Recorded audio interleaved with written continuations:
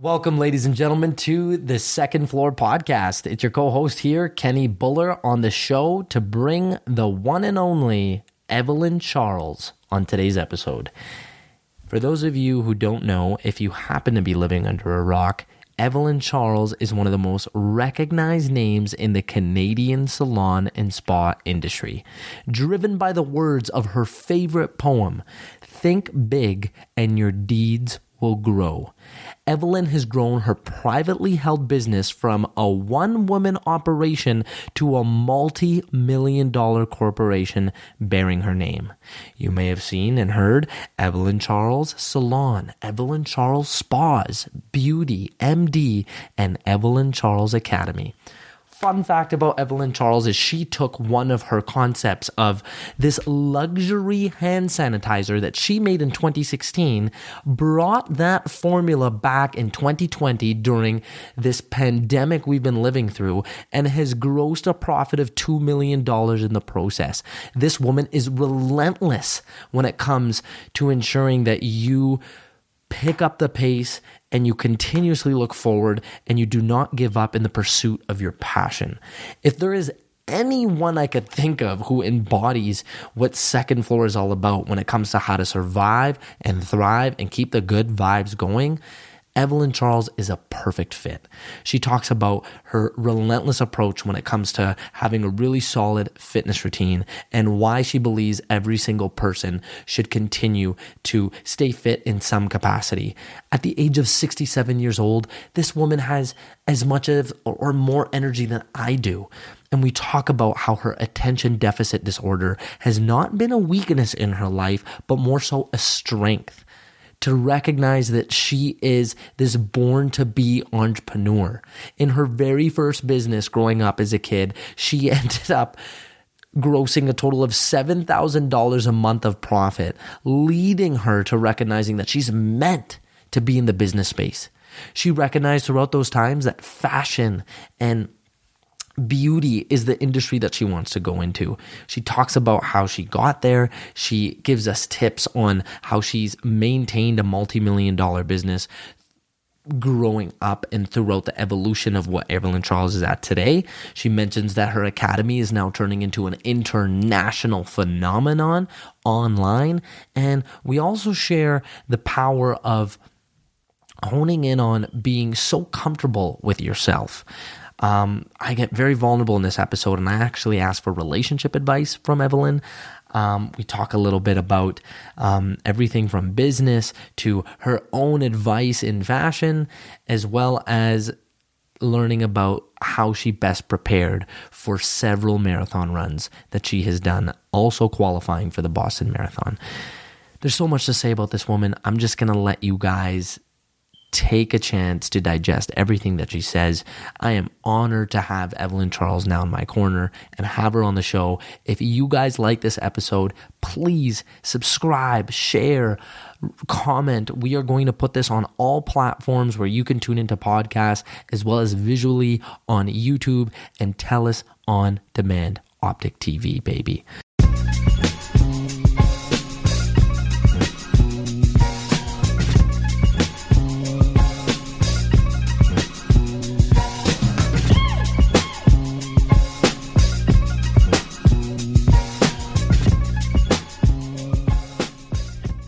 This episode of the Second Floor Podcast is brought to you by Shift by Alberta Innovates. Our province is a hotbed of innovation.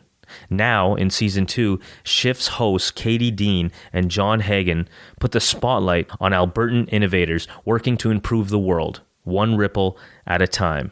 Here's a taste of the Shift podcast by Alberta Innovates. Make Shift by Alberta Innovates your next podcast binge. Join us as we take a deep dive with the people that are driving Alberta's 21st century economy. These global movers and shakers are working to solve today's challenges, create new opportunities, and build a healthy, sustainable, and prosperous future for Albertans today and for generations to come. Just when you think you know all about Alberta, we're here to shift your perspective. I don't know if I could stress this enough. We have a top 3 institution revolution in arguably the most important technology in the entire world right now. We will prove a lot of people wrong by coming out of this even stronger. And the way we will do it is by finding ways to help businesses be cash flow positive and by willing to, find the ways that we can help. We're just starting to scratch the surface. I mean, Calgary just this last month announced the fact that they broke their record again for venture capital investment.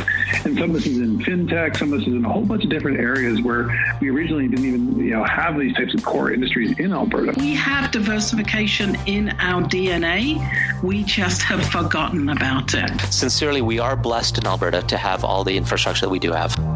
Tune in to Shift by visiting shift.albertainnovates.ca or your favorite podcast app.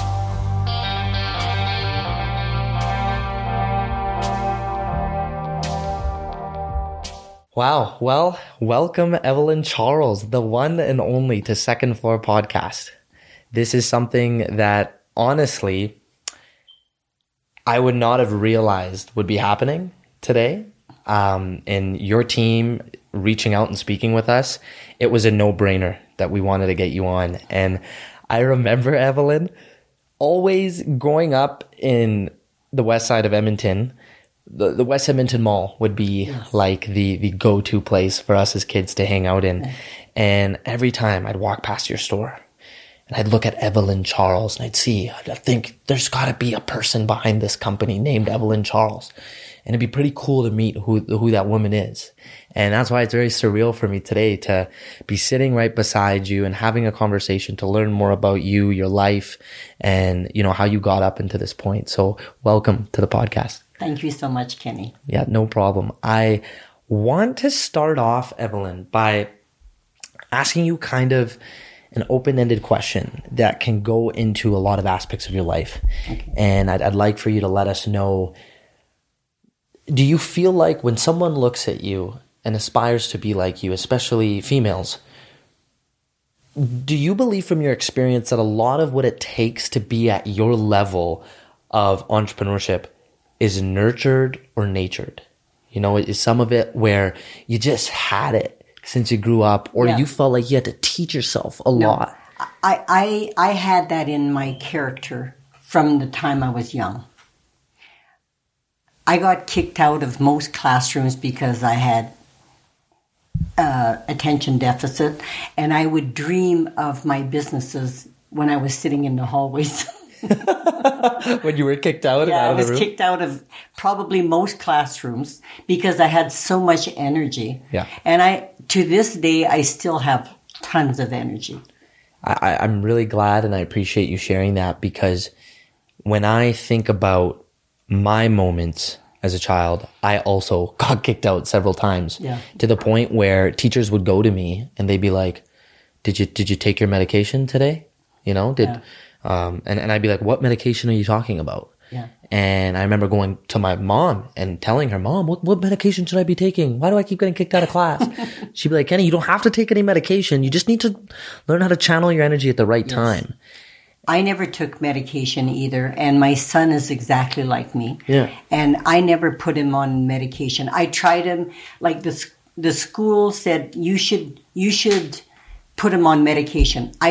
I did a field trip with him at his school, and he was so dozy. I took him off all those medications. For those listening to this that are similar to us, who, claim or self-diagnosed or have been diagnosed with ADHD, what advice can you give them as far as, like, throughout the many years you also have learned to channel it on your own? You didn't believe in the medicinal route of something that's suppressing that energy. Yes. What would be some tips you'd give that person to channel this in effectively? For me, it's like if you're focused on and you enjoy something, like I lived my business because I enjoyed business, and fitness helped me too. Because, you can get rid of a lot of that energy through fitness. Yep. No, it's so true. It's like if you're able to put your body and your mind through the certain challenges that fitness brings. Yes. I for one know that feeling, going into a workout and the feeling you get right out of it. It's like the same feeling we get when we walk our dogs, right? When I was inducted into the Junior Achievement Alberta Hall of Fame. Yeah. I gave a speech on, if you're attention deficit, you're in business, you're attention benefit. Yeah. Yeah. So, because a lot of people that are in business have attention deficit. They do. There's a lot of people that have that. So I gave a whole speech on, if your kids are getting kicked out of school, then do something with them in business. I like that approach. I find it gives the opportunity for someone like that to channel in on their creativity. Yes, it does. Right? Because your mind feels like it's racing a million miles an hour. Mm-hmm. And I'm starting to do my best now to recognize that when I do get distracted in those moments of work, mm-hmm. what I can do quickly to pivot to something else. Like, do you find when you're working, Eveline, is it tough for you to finish something you start? Or are you good at starting and finishing something until you go into the next task? I do. But sometimes my mind races, and, for me, it's been good for my mind to race, and I get a lot done in a day. Mm. And, I've always said business is my passion. It is. And that's something that I noticed, because when you shared your story with me about how you started working at the age of 12 years old, and that was something where you were pretty much providing for your family and going into the age of 17, pretty much following your aunt's footsteps in entrepreneurship. Yes. The first business you ran, share with us, what is it that you learned in that business that had you not have done something that early on, Eveline Charles Academy wouldn't be where it's at today. Yeah. Eveline Charles Spa and Salon wouldn't be at where it is today. Yeah. So I started a restaurant when I was 17 because I wanted to do a clothing store or a restaurant, but I didn't have a lot of options at 17. So my cousin and I did a restaurant for probably 6 months, and we worked our butts off. We worked from probably 6 a.m. till midnight at night. We'd have to do all of our food prep, and we had seismic crews, and we made some good money. But, it was just not my passion. I always loved fashion and beauty, and I can tell you look great, by the way. Thank you. But it was not my passion, and I learned that if it's not your passion, I don't think you can do that. I'm really glad you say that, and it's one of those things where that's why we're here today, right? As we sit down with people who are extremely passionate about what they do, and we've built up enough of a repertoire of guests, including yourself, who have shared that exact reason behind don't just do something where you feel like it's going to make you money. Yeah. No. It's just, I've been something on this lately where it's okay to be in that phase. Yes. Like if you want to learn how to run a business, start a business. Yes. You could be selling lemonade on the streets. You could be window cleaning homes. Yes. At the very least, first learn the operations aspect of it. Mm-hmm. And I can imagine you can agree where you probably were able to get the hang of it, the operation of a business, and then recognizing what you need to do for when it is something you're passionate about, you now know the steps it's going to take. Yes. To operate. There's been a lot of steps in our business. So every time you make probably $1 to $5 million, you need to change your focus and how to run that business. And you need to learn, you need to stay ahead of the curve. And when you share that, Eveline, it's really neat when you sit down with entrepreneurs and you ask them, how satisfied are you right now with where you're at? And you strike me as someone where you're like, okay, well, I became an entrepreneur because I'm never satisfied. Yeah. I want to keep growing what it is that we're a part of. Yeah.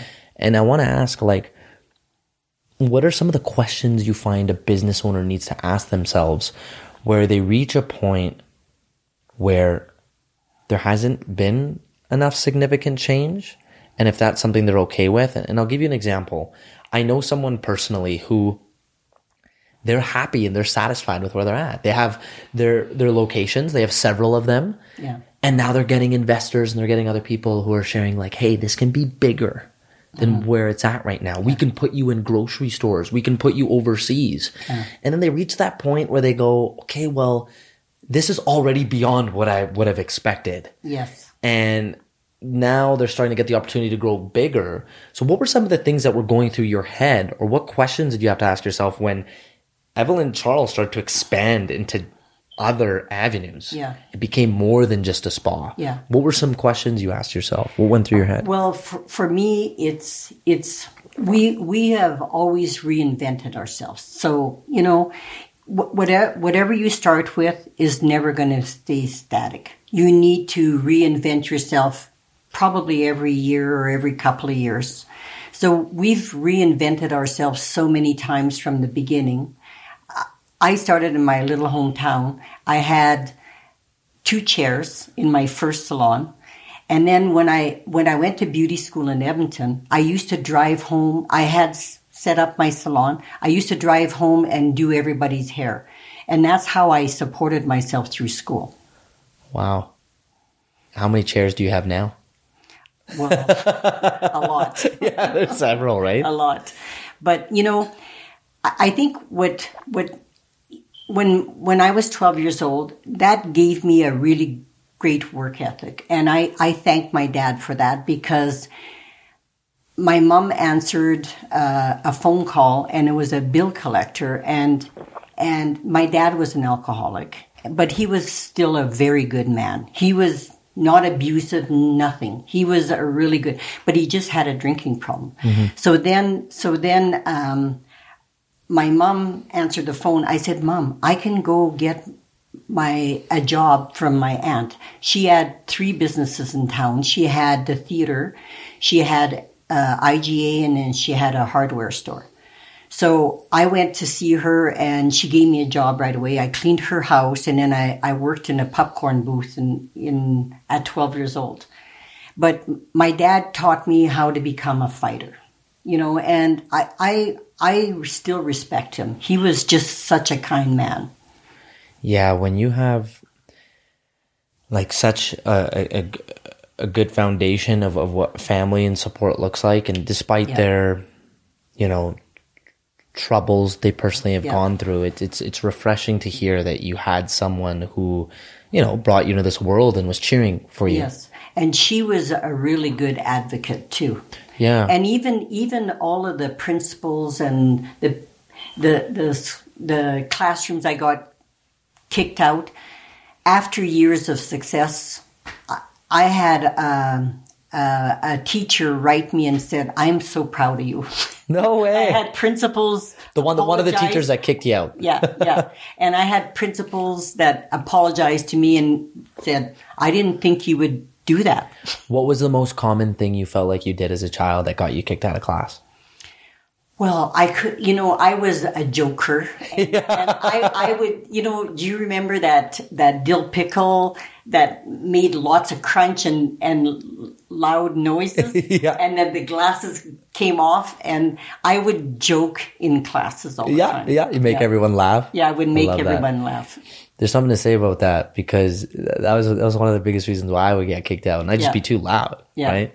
And I find there's that element of personality and that bubbliness that when someone brings to the table in a business setting, people remember that, you know. It's a very cliche saying when they say, people don't remember what you say, they remember how you feel. Yes. And I can't imagine like how much that, is something that you put your best foot forward in when it comes to customer service. Yes. And I want you to share with us from any successful stories you have with customers, or even through your academy, Eveline, where customer service is something that you care deeply about, especially in the training aspect of running a business. I spent Friday and Saturday in our store yesterday, and I was talking to all customers, and we have a lot of customers that have been coming to us for 25, 30, 35 years. Wow. I had customers that came to me in Falera and still come to us. These are the OG regulars right there.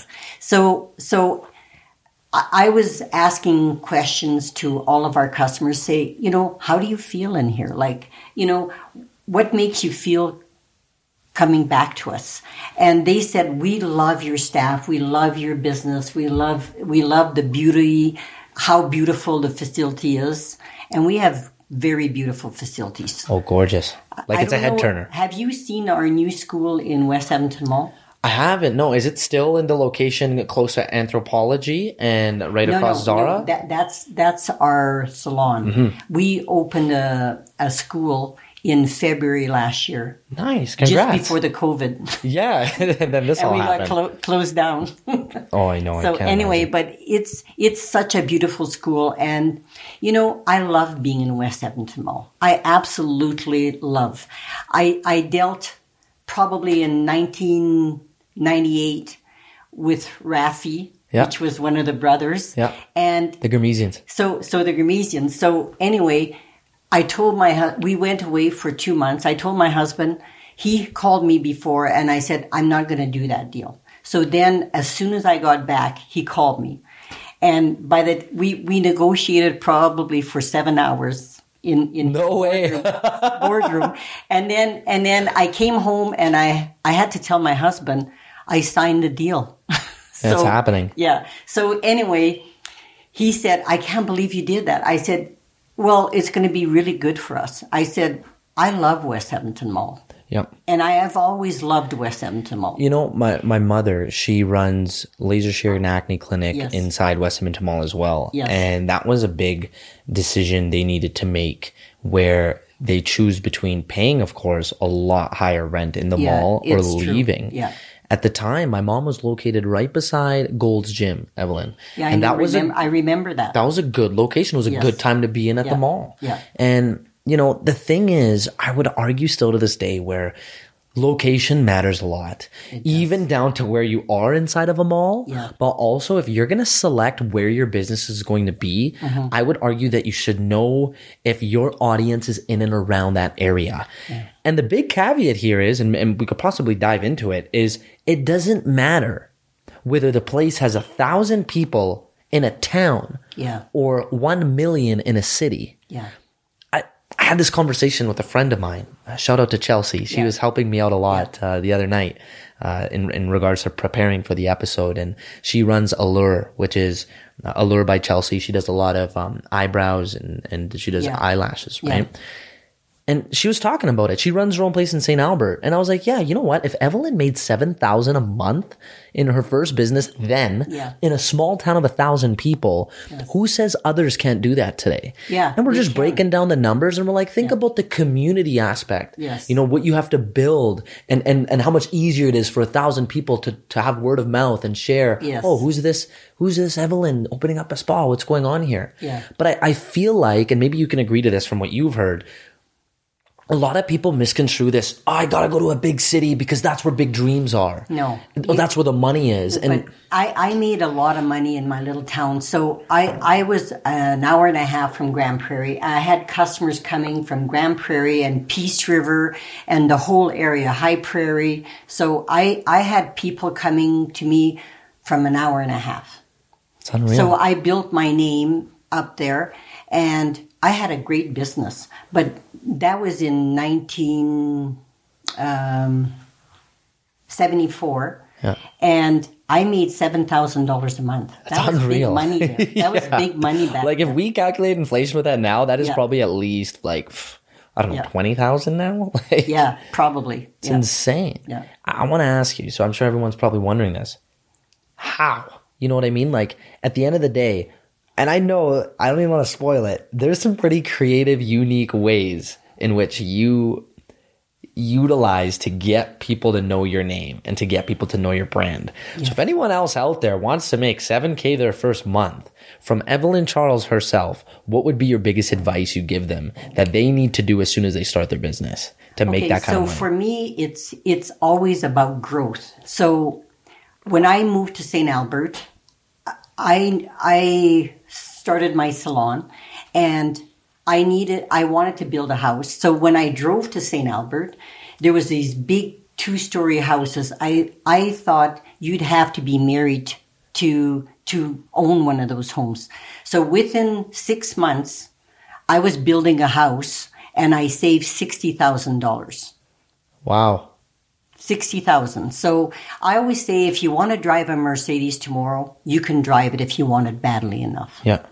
And that's what I did. I did hair in St. Albert when I was my first business out of Falher.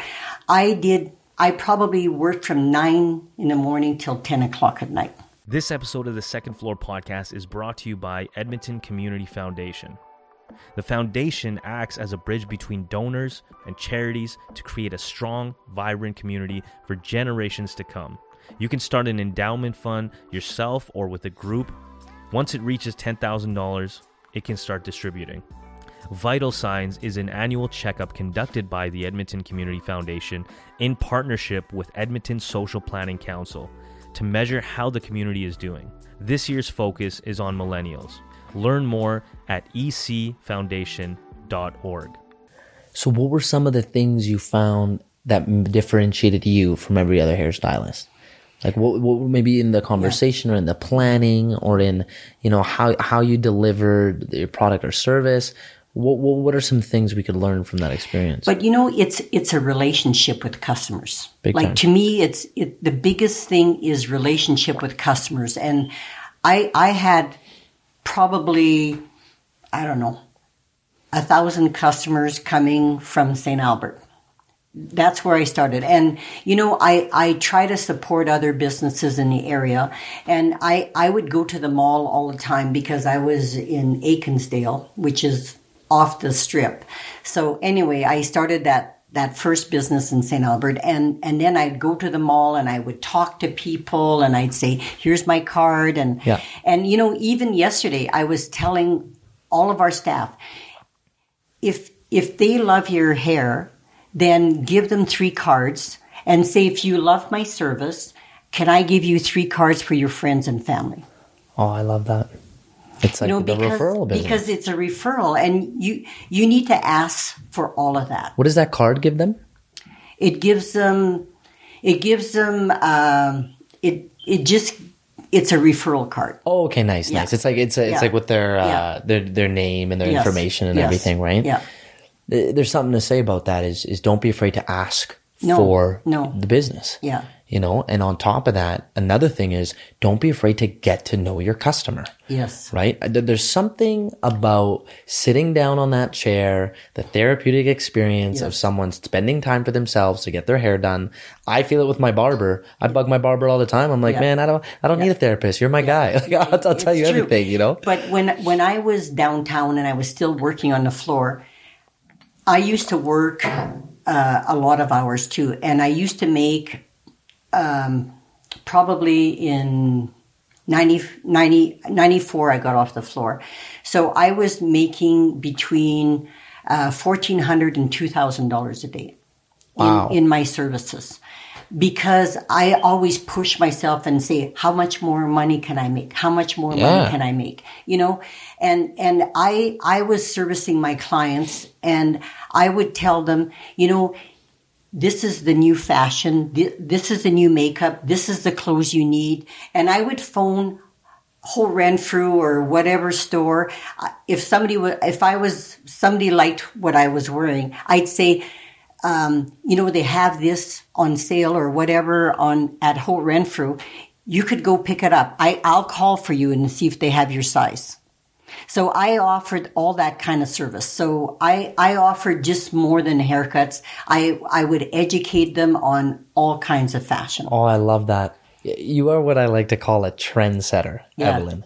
Someone who is setting the bar and is becoming the go-to expert in that field of what we call fashion. Yes. And fashion now and beauty is something that I would argue is no longer something that people want to spend their disposable income on. Yeah. A lot of people were saying that, when I did market research for my mother growing up, her and I talked a lot about, at the very end of the day, whatever money's left, that's when people will spend their hard-earned dollars on themselves.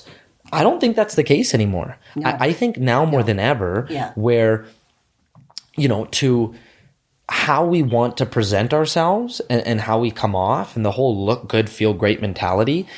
Now more than ever, we want to capitalize on that. Yes. And we want people to understand that when you do put your money into yourself through fitness, you know, maybe getting a trainer, through like, hey, like get your hair done, right? Like do something for yourself. Yes. Right?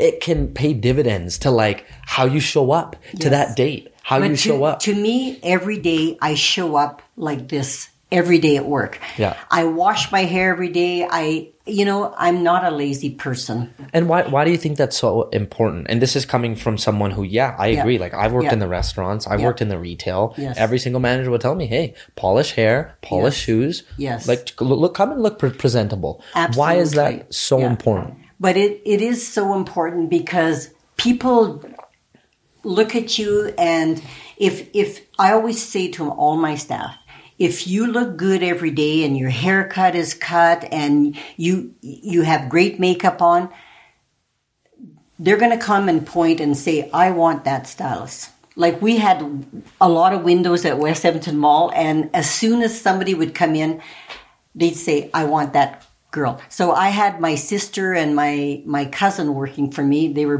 both hairdressers. Nice. And a lot of people would come in and say, oh, she looks great. I would like to have her. I like that. Yeah. Half of it is just, but it's half pride the battle chip is too. How you carry yourself. Yeah, it's pride chip. And, for me, I'm a great hostess, even in my home. Nice. I'm a great cook. And, I host all my people. Mm-hmm. So even when they were customers of mine, I hosted them all the time. That's awesome. I can tell. That's no surprise at all. Yeah. That's awesome.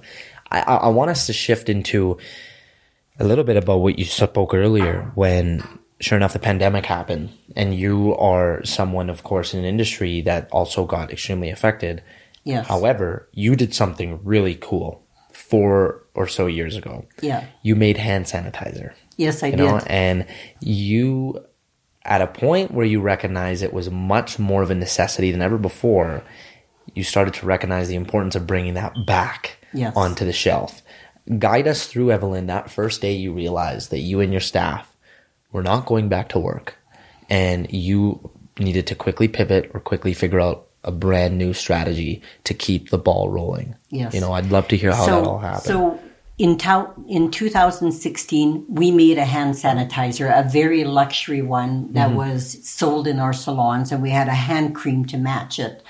And then when the pandemic hit, we were closed down, and I didn't know how we were going to pay our rents. And we had a lot of locations back then. So anyway, we made our hand sanitizers that were not as luxury, and we had frontline workers. We had City of Edmonton. We had FedEx. We had Alberta Health Services. We made probably 1,000 bottles, and we made $2 million. Holy moly! Yeah, it's impressive. So it was really it was good for us because we always reinvent and pivot ourselves. But now our new lab is going to be our new business, and we're making products probably that's going to go to China, to the US, to Europe. That's amazing. Yeah. Congratulations. That's huge. Yeah. To make a quick $2 million on hand sanitizer. In 6 weeks. Wow. So I was on the line filling, and we worked from probably 8 o'clock in the morning till 1:30 in the morning. Wow. So my husband and I were there all the time. Yeah. And I'm not afraid of hard work. I've never been afraid of that. And that's probably what propelled our business to where it is today. That's amazing. And congratulations, rightfully so. There's something to say about that where never underestimate the level of creativity you have in the years that have brought you to where you are, in terms of recognizing that you created a product once upon a time 4 years ago. Yeah. Probably just for the sake of, hey, we're in beauty, we're in health, we want to stay clean, let's create some hand sanitizer. That now it's just a matter of going back to the drawing board and being like, guys, Yeah. We need to bring that back. Yeah. Because guess what? The whole entire world needs it now. Yes. Like more than ever. And right now we're going to sell our luxury hand sanitizer to probably Europe, Africa, the United States. So we're working with people that right now. Please tell me it smells nice. It smells beautiful. Okay, that's perfect. I should have brought. I'm gonna send you some. I'm gonna send you some. I need me some luxury hand sanitizer. Yeah. Every guest is going to be using that. Everybody, it really smells nice, and there's 4 different scents, Nice. and there's an unscented one too. Well, I mean, hey, we're still living through this good old pandemic. Where can people get it here locally in Edmonton, or online rather? They can get it online on Shopify. Nice. And then they can get it in our store in West Edmonton Mall. Perfect. I know where I'm going. Yeah. That's awesome. Yeah. I want to know, Eveline, I mean, this could be related to what we're just talking about with innovating and going through the changes naturally through what happens in the economy. What do you have to say about, let's say, mastering delegation? Because you are running at this point a huge operation, right? Like when you shared with me your business model and all of the steps in it, I was able to recognize that, okay, well, this is impossible if it's a one-woman show. You know, like, no, I have a great team. Yeah. I've had a president that started with me. She was 17. She went to Nate for marketing and business. And then she started working on my front desk. She's my cousin's daughter. Oh, nice. Wow. And there you go. she's worked with me for 27 years. And that's amazing. You need to pick good people that are going to be smarter than you. And, she's very smart. And she has a different way of doing business than I do. But I was probably pretty strict. And I don't think the millennials would handle that anymore. Yeah, stab at us millennials, right? Yeah. No. I love the millennials, but... Fair. But, they can't beat around the bush. Like, this needs to be done. And if it's not done, we're all screwed. But she is a really good leader, and she's going to be the new leader of our business. That's amazing. And she's doing it probably 3/4 of the time now. Yeah. I'm trying to retire, but I still go into all of our businesses. But I will never quit working 100% because it keeps your mind active. And, my mom died of Alzheimer's. She had Alzheimer's for 14 years. Sorry to hear. And, I don't want to be static. If you keep your mind busy, it's going to be much better for you. You picked apart on something, Eveline, super important there is you shouldn't, if you're ready to run an enterprise as large as Eveline, be the smartest person in the room. Find people who have such unique qualities in them and skill sets that you just don't have. And you can't be jealous of them because I always say we have so many smart people in our company. And, I was never, I had my grade 12 education, but I feel like I earned my MBA. Yeah. Oh, 100%. I do. Yeah. What do they call it? An honorary MBA? Yeah. When someone has walked through multiple steps and they get one? It was a real coup in my cap to teach MBA level for marketing and my business. That's huge. Yeah. And that's without even a college education. Yeah. No, I had my grade 12 education, but I always took executive courses because, you need to stay ahead of your curve. Always. Because if you're not getting educated on business, then you're never going to grow. You're never going to grow. I'm so glad you're sharing that right now because I think if more, and I'm just going to say it, females heard this from another female who also isn't college educated, however, is someone that believes in the pursuit of educating themselves in what they want to be educated in. Yes. Because don't get me wrong, I bet you every single day, every week, every month, you're thinking about how to improve a salon, how to be a better hairstylist. So many years ago, I was asked to apply for the quantum shift, which is a week in London Western University for business. Okay. So I was qualified, and they took 200 applications, and they took 40 people across Canada. So I went to that course, and it was probably one of the best courses I've ever been to. Wow. What did you do? What was like the biggest learning experience from that? Well, it was case studies after case studies. And, I was there with 40 entrepreneurs.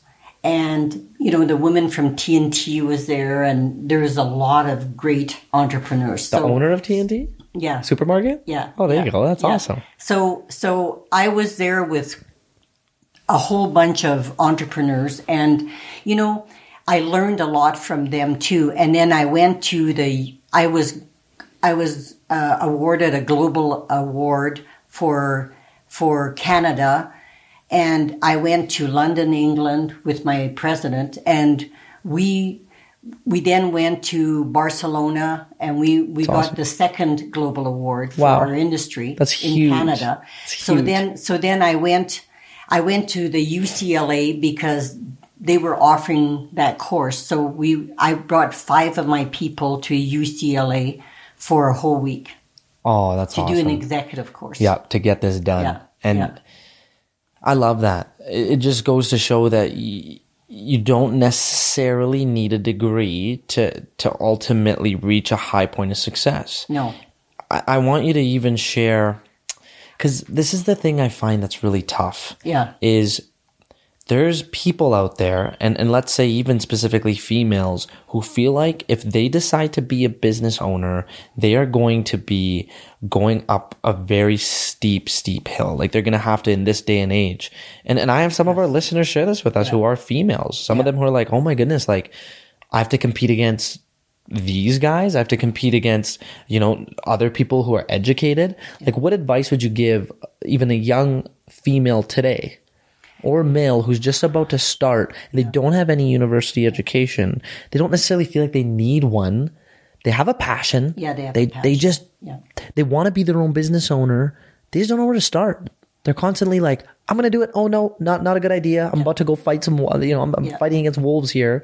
They're not a first adopter, because in this day and age, Eveline, this is our biggest problem with millennials is, in my opinion, is we get so, you could say, held back, and we get timid to jump in because there's already so many people who are fishing in the same pond. But you need to fight the race. You need to keep fighting for your business. And that's what I did all my life. So I'm a fighter, and you need to read a lot. You need to read a lot of books. You don't need a university degree to run a business, but if you can read and you can learn, like I would call a lot of people, I'd say I'm having this struggle, and I would call a lot of businessmen, and there was more businessmen in my days than there was women. Yeah. So anyway, I call these guys and I'd say, can I bring you out for lunch? And they would give me really good advice. And I was never scared to call anybody, and they always met me. I wish I remembered the name of this gentleman. It was like when I was really getting into listening to podcasts, and it was one of the very first ones I listened to. And he said the biggest investment you can make is taking someone out for lunch. Yeah. And he said he has what was it? He said something like crazy, like $20,000 a year. He's like, I put aside $20,000 a year, and when I connect with people, I say, hey, let me take you out for lunch. Yeah. You have to eat. I have to eat. I have some problems in my life going on related to from how you handle things. I feel like you'll help me out in. Let me take you out to a nice full 3-course meal. Yes. And again, like to your point, putting yourself out there and being vulnerable. I find that so important to do in relationships, but also in business, because every single business owner wants to look like they have it all figured out. Yes. And then when you're able to create, of these people help me out. And I was on the board of governors for the Junior Achievement, and I met some really high profile men. And I could phone any one of them and they would help me out. That's awesome. Yeah. I love that. It reminds me of how I know this is something you care so much about based off of how you structured, Eveline, your academy. Yeah. So when I look at Eveline Charles Academy, I see two really unique things. Is I see the opportunity for someone to hone in on that passion, to actually learn how to, be a stylist. Yes. Here's how to actually do someone's hair the way they want it done. And then there's the other aspect of it that I find makes you the biggest differentiator compared to any other academy is you teach individuals who want to do this the business practices that they need to know. Yes. They don't have to get the degree with that. But the reason I started the school is because we couldn't find enough qualified students. So I said, let's put a really good program out there, and let's get some great people that can teach everybody, So, and now we just applied for our international status, and we're going to get a lot of students from around the world. Oh, nice. Yeah. So we have somebody working in India and the Philippines, and they said we could fill your school with 300 students right now. That's unreal. Yeah. That's exciting. Yeah. Holy moly. Because right now, is it only affiliated in Canada? Yeah, it is. So So we get students from across Canada. We get students from Halifax, Saskatchewan, BC, Manitoba. So we get a lot of students from Canada, but it would be nice to have students from around the world. Your concept's so unique, because this is the way I like looking at it, is you identified a problem you had where it was like, why can't we find the fit? Why can't we find the one? And it's like, if you can't find them, create them, So when we started our businesses, we had to train students for a year and a half before we would put them on the floor. So now when they come out of our school, we can put them on the floor in 3 months. Oh, that's awesome. 3 months. Why the year and a half originally? That's a long process. Hey? But, we had to make sure that they were great at hair cutting, great at coloring, great customer service. Yeah, there's a lot they have to know. Yeah. I still go teach in our school. Every class that comes new in our school, we probably do classes every 6 weeks, and I go speak to them. Good. That's awesome. Yeah. Because I want to mentor them, and, I want to make sure that they're successful in their journey too. I love that. That is awesome.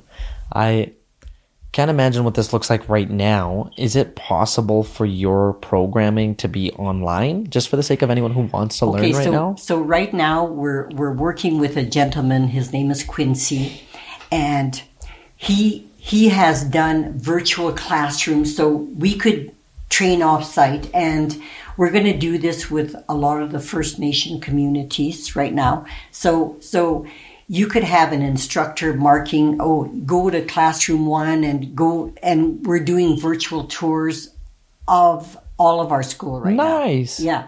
So a teacher could go in classroom 1 and teach them exactly what they need. Do they need a partner at home? Like, if they're going to be practicing on somebody, is it something where, like, if they're learning online, they'll need another body? They can send videos, and they can send pictures of what they're doing, and then they can get graded. That's awesome. Yeah. So we have a virtual classroom makeup program that we started with quite a few years ago, and it's really picking up steam now. That's awesome. Yeah. I'm really glad you guys pivoted. Knowing you, there's not going to be we're trying to figure it out. It's like, we figured it out. Yeah, we're online now. But I love it. This whole virtual classroom is going to go. So we're contacting a lot of big companies, and we're going to teach eyelashes, nails, makeup, everything online now. I love that. I want to ask you a question about value. When we talk about that, a lot of business owners and entrepreneurs,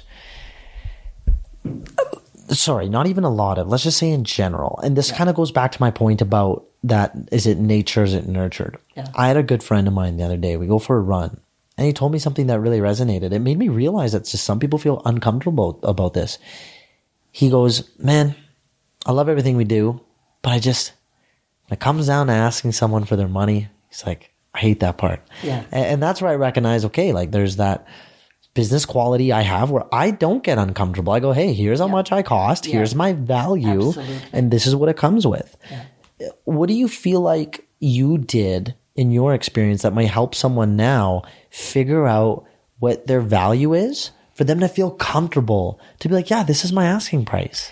But you need to charge, and you need to figure out what your rent costs and what your whole business costs, and you need to set that up as soon as you can, because if you're going to charge $20 for a haircut, you're never going to make it. Yeah. Yeah. So our haircuts go up to, they start at probably $40 for the juniors, and then they go up to probably $90 or $95. There you go. Yeah. And that number, obviously it's neat that you said this, is it first came with, okay, well, how much is this cut going to cost me, the business owner, exactly. right? The time for the employee, the upkeep of the keeping the lights on, and et cetera. Yeah. So do you have, and again, this might just be trade secrets, and you could be like, Kenny, nope, not sharing it. But for anyone out there, is there a certain number you want to give them where you're like, okay, take your fixed costs and take some of your variable costs. Okay, now be this much higher. Is there anything that you would suggest? You need to make money in a business. It's not a shame to make money. Yeah. Because, if you're going to work so hard, you need to make money. And a lot of people think that businesses shouldn't make a lot of money. But, I've worked so many different angles of our businesses, but I love numbers. Yeah.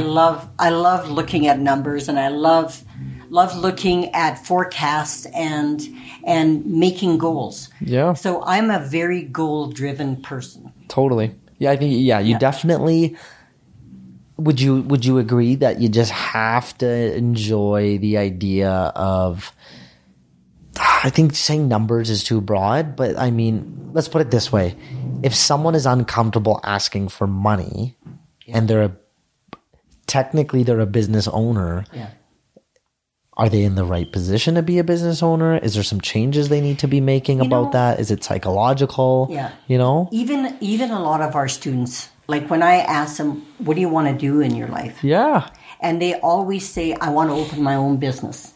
But business is not for everybody. You need to have strong leadership, and you need to have good confrontation to lead a business.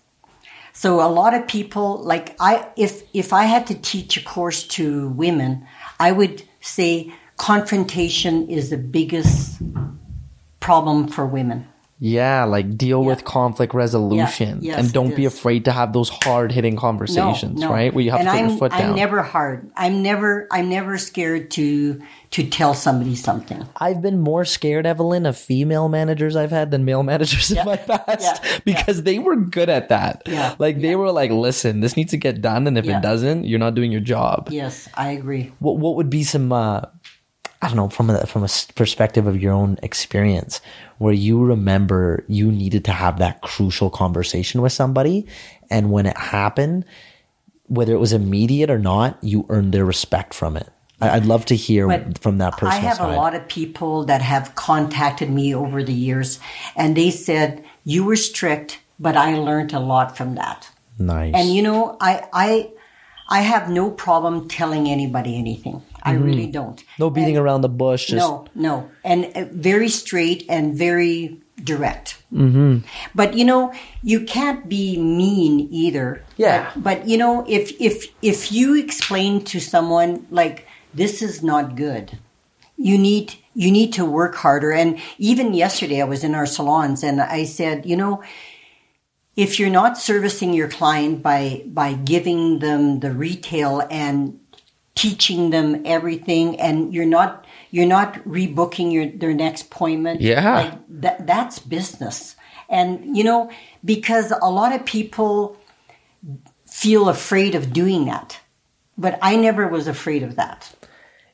I love that. It's like, it's dating, right? Yeah. When are we seeing each other next? Yeah, exactly. That's that simple, right? Yeah. You care about that client's beauty. You care about them looking their best. Yes. Okay, in 3-4 weeks, they're going to need a little bit of a reassessment, right? That hair is going to, the sun's going to come out. It's going to change things. I need to see you again next month. Yeah. What works better for you, Saturday or Sunday? Yeah, that's what we do all the time. That's awesome. Yeah. And I love that you share that, because that is something in the fitness industry that I can't stress enough in terms of what I've learned as a manager.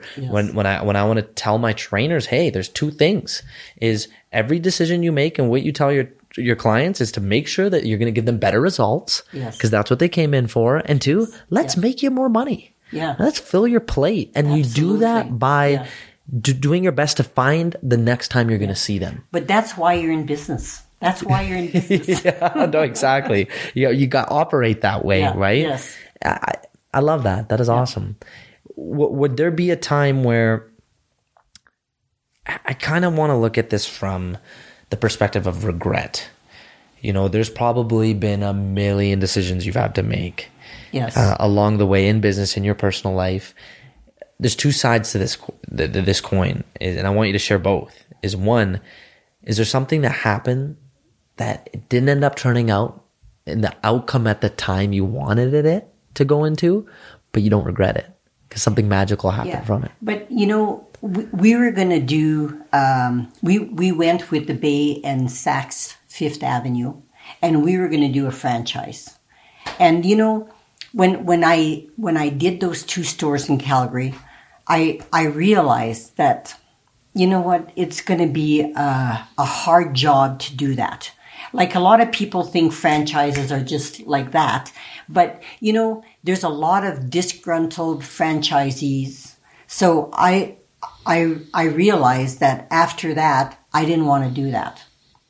That's fair. Other than the franchise model, what does your model look like right now? Because you do have more than one location, right? You have several. Yeah. So if it's not a franchise model, what exactly is it on the business side? But, you know, we've did a lot of our stores. We shut down because the leases were running out or whatever. Yeah. But because, you know, it's a very hard business to run. So I had a store in Vancouver, and then I had 2 stores in Kelowna, and it was during the time that a lot of Albertans were moving to Kelowna. And I thought, oh, well, if all of these Albertans from Calgary and Edmonton are moving to Kelowna, we should set up a business. And then everybody convinced me to do the first one in the mall in Kelowna. And then I did the second one on Lakeshore Road because people from Kelowna didn't want to go to the mall. So then we had these 2 stores, but, you know, it's really hard to get great managers and it's not just like selling retail. It's numbers. It's so much of that. Yeah. It's so much more to run a hair salon and a spa than just retail. I'm really glad you said that because retail's a product. You are in a service oriented business. Yeah, we are service and retail. Yeah. And there's something that I'm really curious to ask when you share that.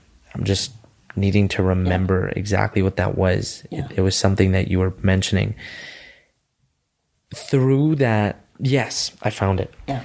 When it comes to your name being the brand, right? Yeah. How much of that was intentional and how much of that worked in your favor?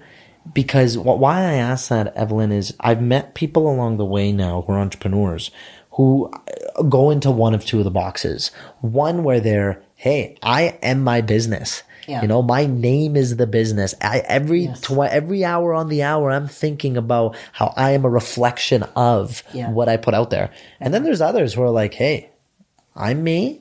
My business is the business. Yeah. And we're I'm separate. That way. I'm so separate. Is that right? So I'm surprised. When I reserve in a restaurant, I always reserve under my husband's name. No way. I don't want any favors. Yeah, the whole name thing, right? So I don't want to say my name. So my name is totally disconnected from the business. Wow. Totally okay. Disconnected. So was that something when you were in the evolution of creating the name and it's Eveline Charles, guide me through how that changed. But, you know, we used to be called Bianco Nero. Okay, there you go. Back in the day. Yeah. And we had a two stores downtown.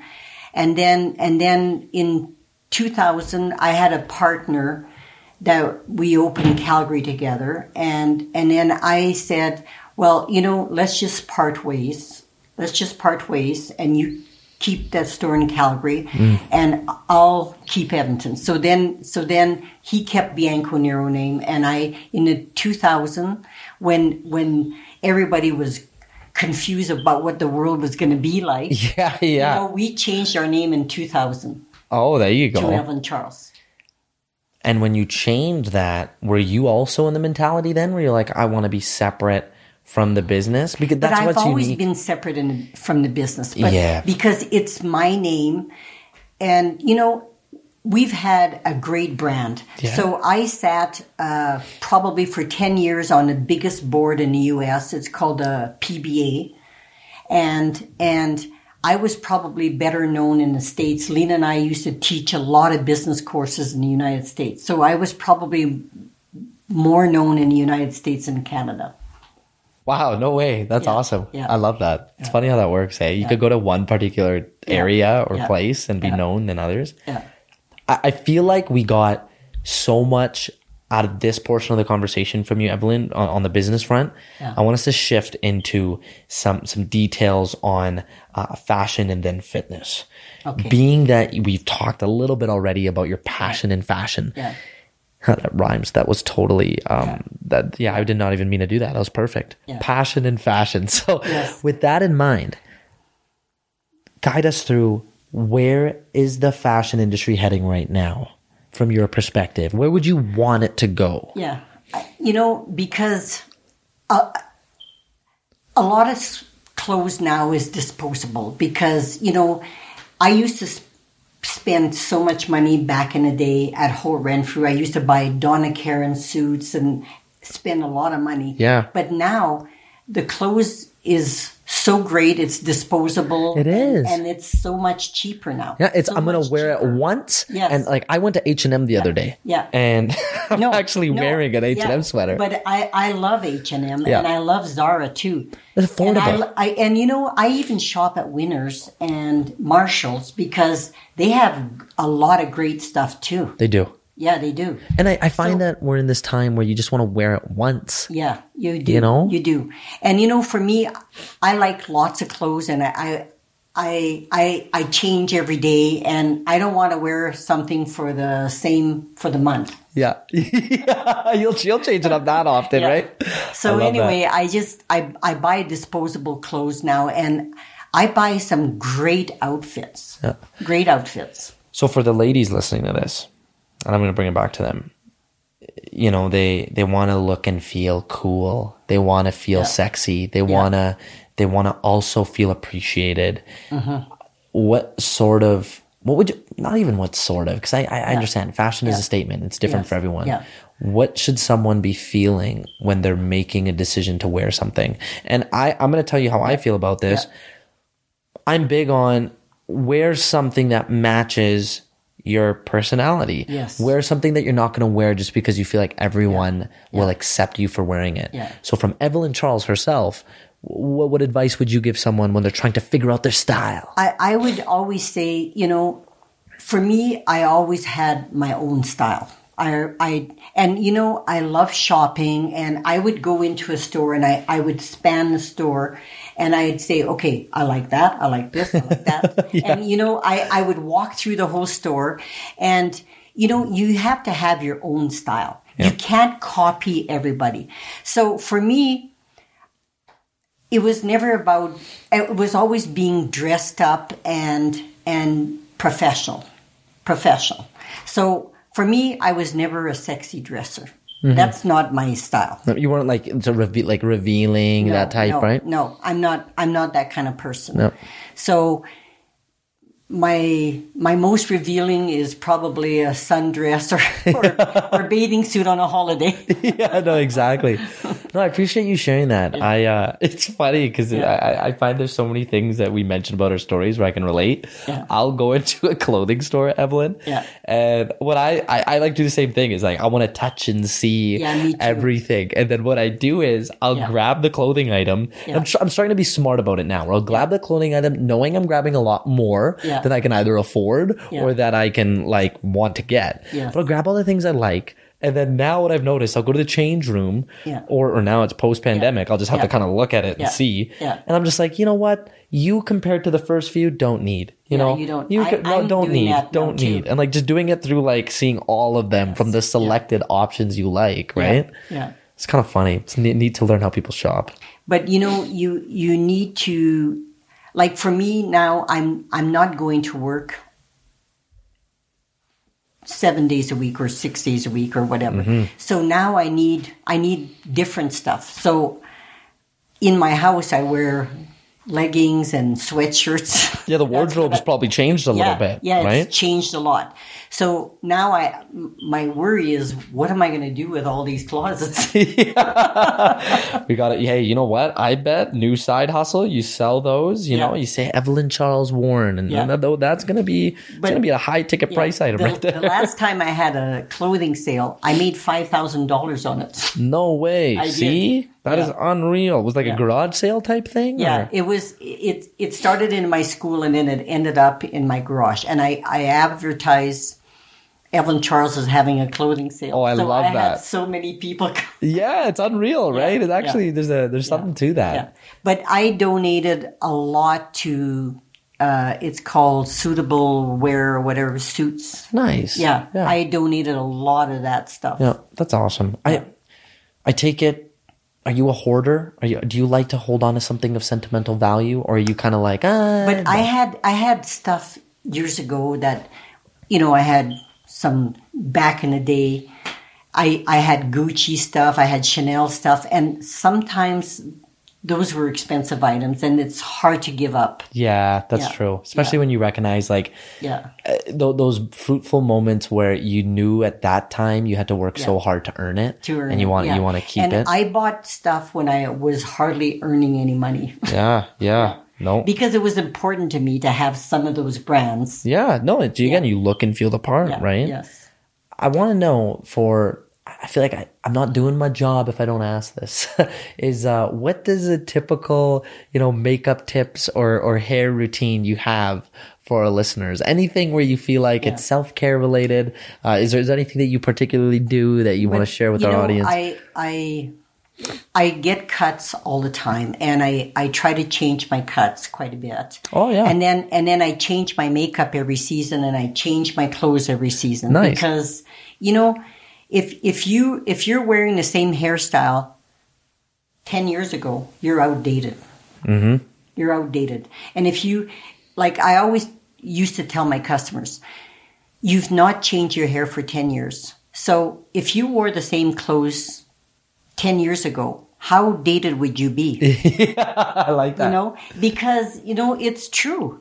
It's the truth. Like, if you don't change your hair for 30 years, you're not having fun in the industry. Yeah, so true. You gotta get spunky a little bit and change things up, right? And with fashion, with statements that a lot of fashion forward influencers make, they tend to set that trend. Yes, right.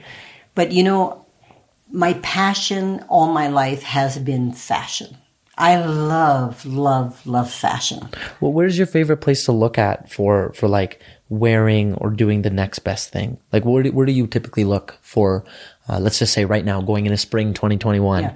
But I watch all the fashion runways, and I watch a lot of Pinterest, and I have probably 50 boards on my Pinterest. And nice. I save a lot of hairstyles, and I do the trend releases for our salons and schools. So I save a lot of Pinterest boards, and then I say 2021 hair, spring, fall. Yep. Like years ago we used to look through magazines, Vogue magazines, and now it's digital. Pinterest has replaced that experience, right? It has, yeah. I've been talking a lot about with you today, Eveline, like, what do females think, and going on the notion of female listeners.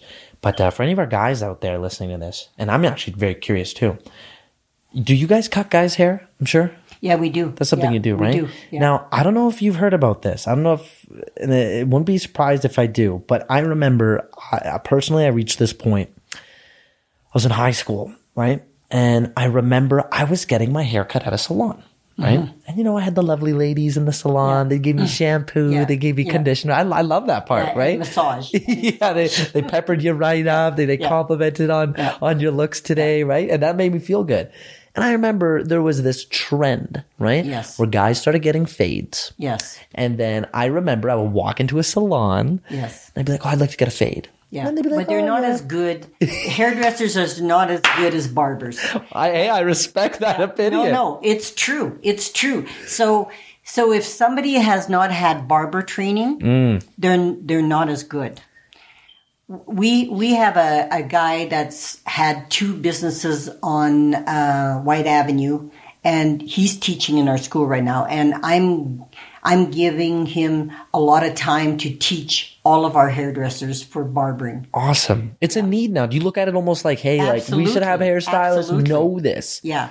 Now I know what to ask. Yes. I'm going to walk into a salon and I'm going to say, hey, do you have barber training? Yes. If they say no, I'm true. walking out. No, because there's a big difference. Like I used to do a longer men's haircuts when I was on the floor, but I learned how to do fades on my husband.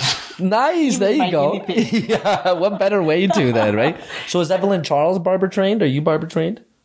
No. But, That's you fair. know, I learned a lot about it because... I respect the honesty. Yeah. I learned a lot about it because I could do fades now. Yeah. Yeah. Well, done deal. I should have grabbed my razor. We could have made this happen right now. No. No, that's fair. But, you know, when I was a hairdresser, I didn't like to do a lot of men because I made way more money with women. Fair. Yeah. So it wasn't my favorite thing to do, men. But I had a lot of male customers that the wives would send them to me. But, you know, it's so funny because I had a male customer and he was pretty arrogant and he treated me like I was a hairdresser.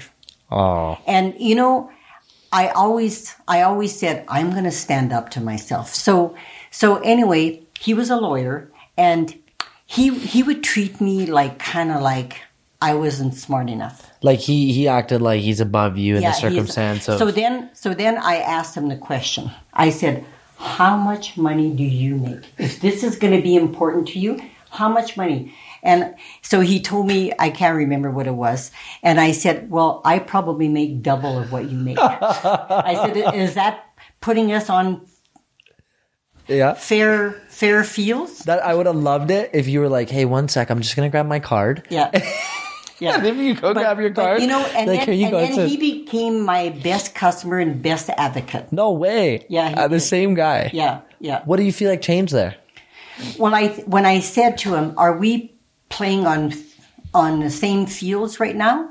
Like I make more money than you. So is it about how smart I am or what? Status, whatever it is. Yeah. No, I love that this goes back to your point about you need to put your foot down. Yeah, you do. In moments like that and not be afraid of how the person's going to react. No. Look and see how that person immediately, I bet you their wall went down and they're like, oh, okay, whoa. Yeah. You know, but when I told him how much money I made, it changed the whole conversation. And I think, you know what, to be honest with you, Eveline, that makes me kind of sad. Is like to know that all of a sudden he's going to respect you more just based off of that. Yeah. You know, it just kind of makes me feel like people need to start, and I know this isn't everyone, but it's the classic rule. Treat others how you want to be treated. Absolutely. And you know what? That you should respect even the janitor and even every single person in the room, because if it weren't for them, this place wouldn't even be up. I agree. You know, and you never know who you're talking to. He's thinking, oh, I'm talking to a hairstylist. Okay, even if you are, great. This person's getting your hair done. Little does he know, he's having the owner of this entire operation cut his hair. Yeah. You know, and it's like you don't know what you don't know. Yeah. Right? But, you know, I respect everybody in our salon. Like, even... I had a girl that was a Filipino girl, and she came to me through the Philippines, and she left to United States because her parents were living there. And I still tell her she was one of my best employees. Nice. Best employees. Yeah. And I absolutely adored her. But, you know, I had a lot of Filipino girls come to work for me because they were my nannies. And then I sent them all to school for estheticians because they're great estheticians. And some of them have thanked me over and over because the first nanny I had, I taught her how to drive. I taught her how to save money. I taught her how to invest. And she says to me all the time, I'm so grateful for what you did to me. And I had probably 6 or 8 Filipinos come through the years. That's and amazing. I sent them all to school. Honestly, like, I don't mean this to be biased, but I find Filipinos are the most hardworking people I've ever met in my life. Yeah, like, I every love single them. one I come across. Yes. They are phenomenal human beings. And you know, they're very they have great conversations. They lend to the whole business. Like, my Filipino girls, estheticians, are some of the best I've ever had. Conversational, very giving, very giddy, very right? giving, and they're very kind to people and very servient. Yep. Yeah. It is. They're unbelievable. I grew up, Eveline, you know, when my parents were working 3-4 jobs and they immigrated here from India, we were taken care of by a Filipino family. Yeah. And they were our family, you know, like Jem, she was like a mother to us. And she raised us for like a good 2-3 years. And we were there every day. You know, we were sleeping over there and we were getting taken care of. And they're so loving. Like But my youngest son, she came to work for us when he was a baby. And I said, if you give me 8 years, I'll send you to school. And then she would, on her day off, she would come from Millwoods all the way to St. Albert, where I live. And she would bring him a hot lunch. Wow. And you know, they still have such a close bond. I love that. Like, she's like his second mom. Yeah. I wanna get into something personal here. I mean, it's something I didn't even expect I'd talk about, but I'm actually genuinely very curious to know your opinion. I'll tell you what I'm going through right now, and I almost feel like maybe there's an answer you might say that I'm just looking for. It might not be the case. So I recently, I was in a pretty, serious relationship, right? And it's been now a few months that I'm single. And I'm starting to accept and recognize that from the result of the breakup and from, not entirely so, but from the result of the breakup and even now as I'm navigating my own life and meeting other people, I recognize that time is very valuable for people and I can't give that time. And this is coming from someone who is, on his own entrepreneurial journey. I'm doing my podcast. I'm working my 9 to 5. I'm trying to juggle so much. I'm trying to get my black belt in jiu-jitsu eventually. I want to one day run my own academy. Like, all these things are going on. And I remember feeling in my previous relationship how much limited time I can give. But now I'm like, okay, well, Kenny, you need to be honest with women you meet right from the get-go. I agree. And I've shared this recently. And I feel like it is going to be the result of realizing when someone I was speaking with, she's like, well, I told her this. I'm like, I feel like I could only see someone I end up dating once a week for the next 5 years, at least. Yeah. And I don't even know what's going to come after that. And she said, well, how do you even expect to have a girlfriend? And that hit me really hard. And I was like, yeah, because I'm a very... Some people understand, though.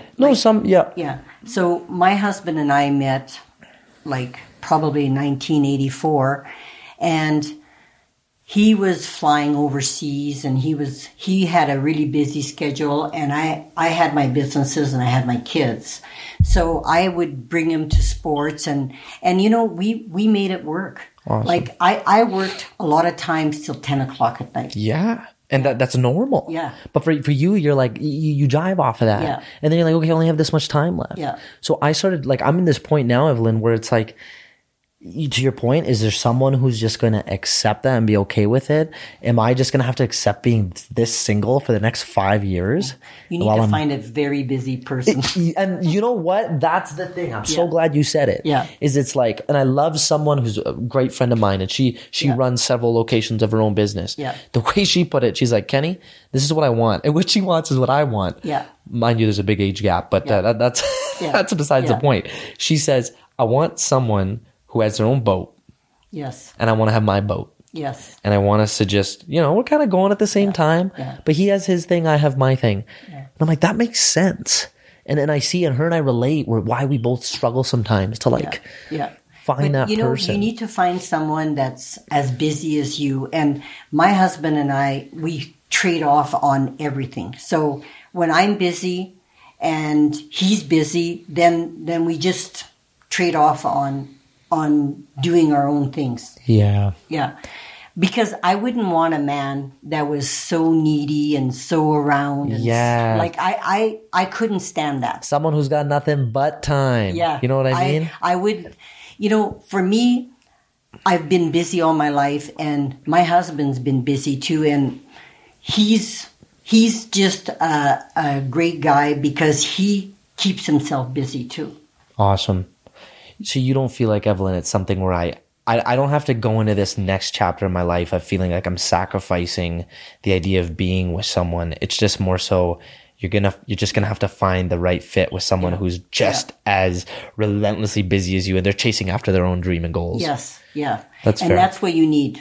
That's what you need, because my husband and I have chased our goals all of our life. Yeah.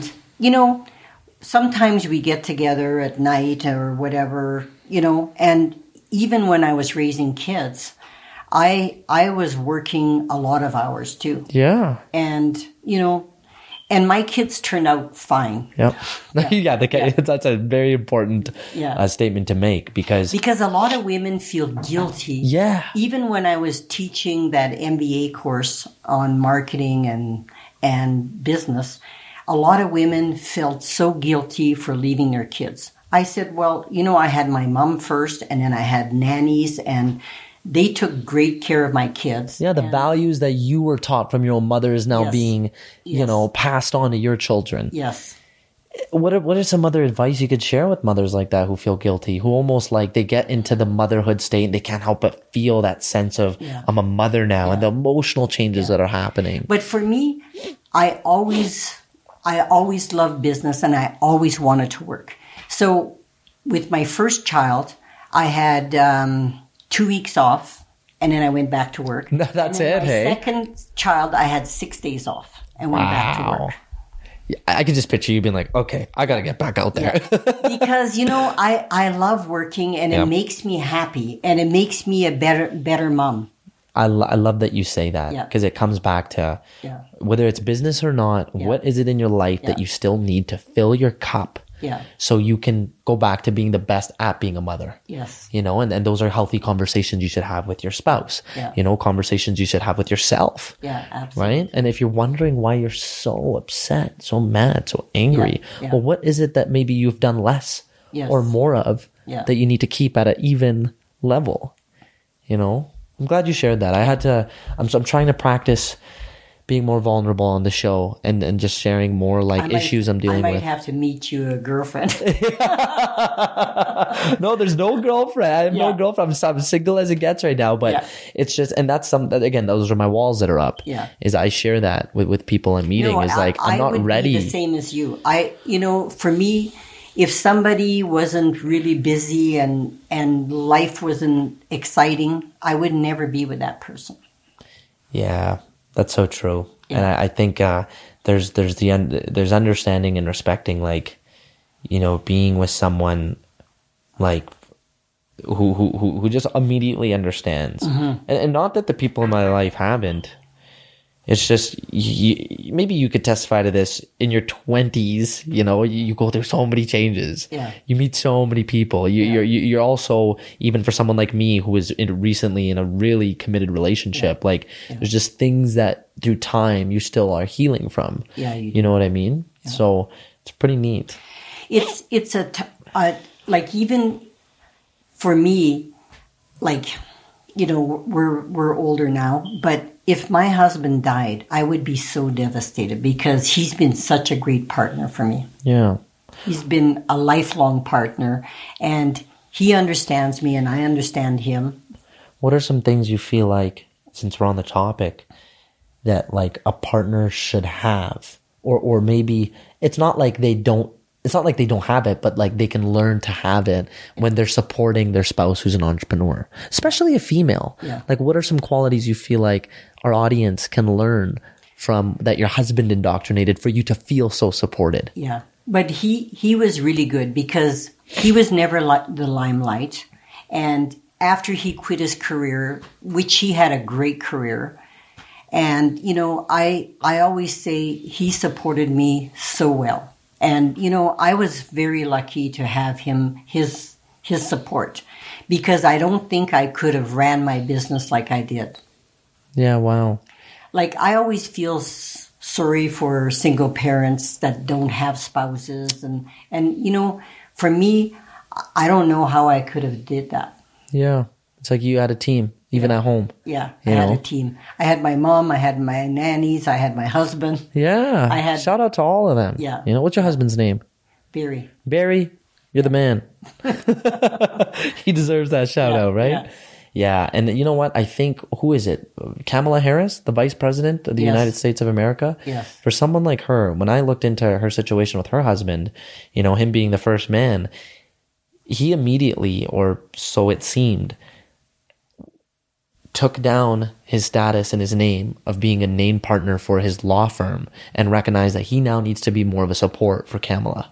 Well, that's great. She's going through that shift. And I saw it, to your point, both of them, they had their own boats. They're both relentlessly like, look at these two powerhouses, right? Together, one a law firm owner, the other, you know, working her way up to presidency. Yeah. And when I heard that, I was touched because number one, I can't imagine that she's getting the support she deserves. Yeah. And number two, he himself, as a man, had to humbly make that decision and be like, you know what? Right now, with her direction in life that she's going, she's going to need a little bit more support. And I know and respect that the spotlight's not going on me. Yeah. It's going on her. Yeah. And I have to be okay with that. Yeah. You know, ego gone. I think a lot of men are good with that today.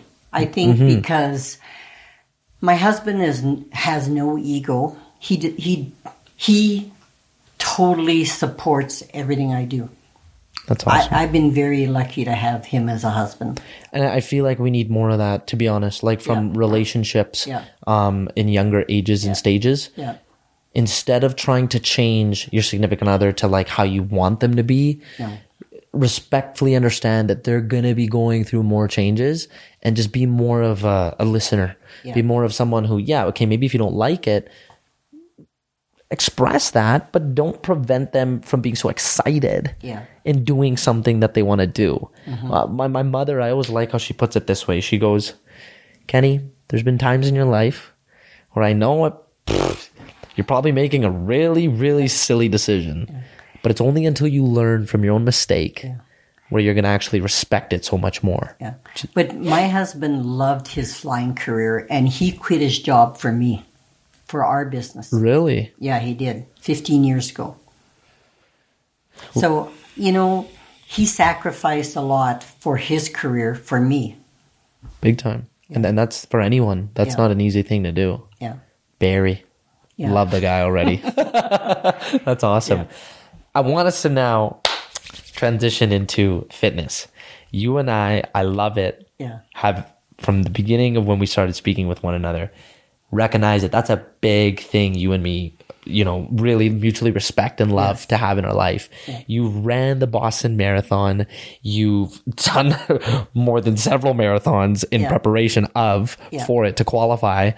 And you also just in general, like you have a whole huge home gym inside of your household. And you share with me how important it is for you and your husband to work out together.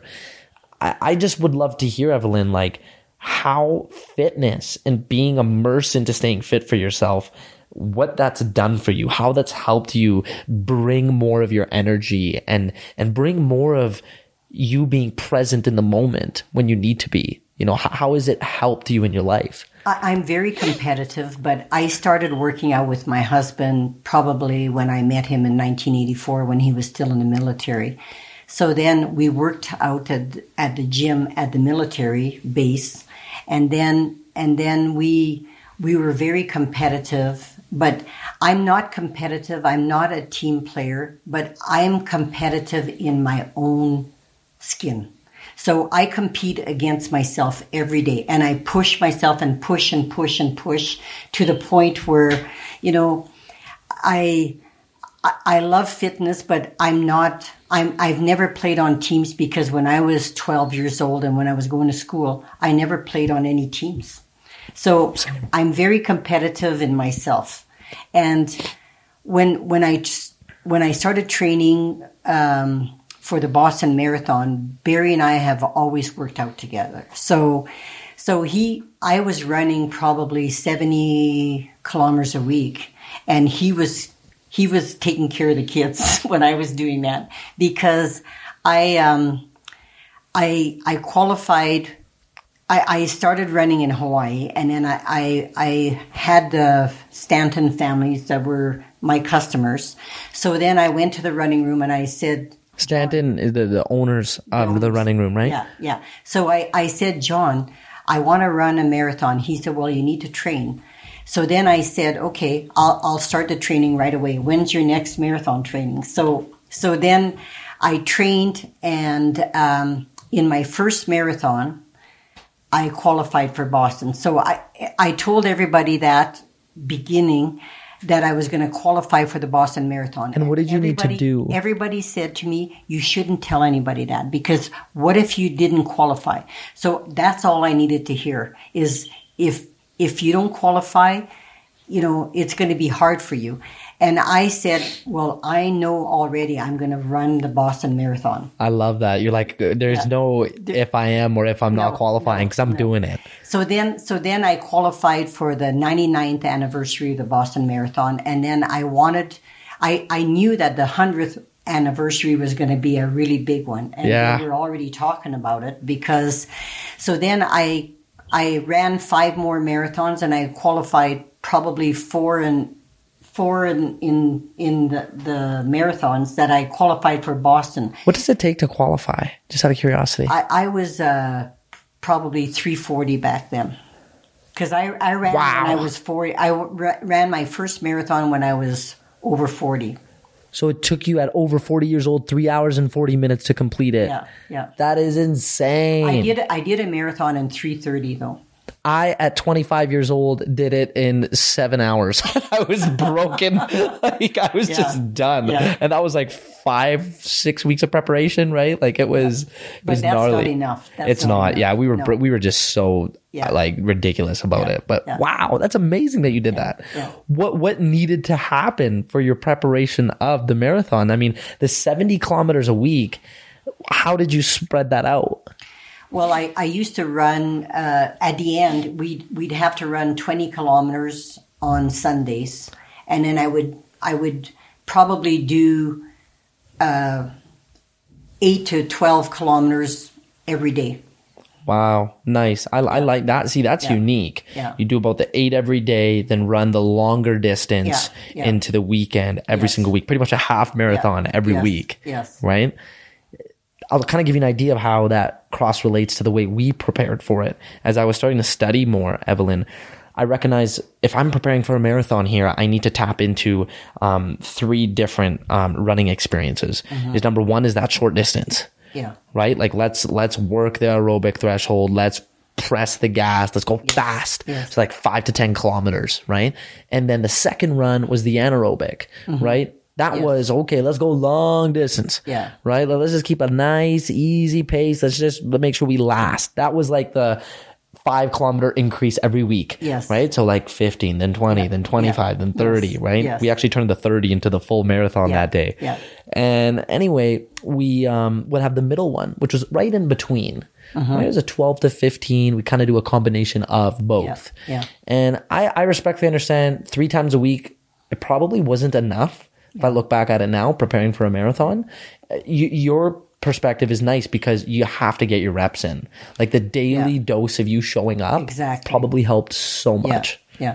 I used to run 7 days a week.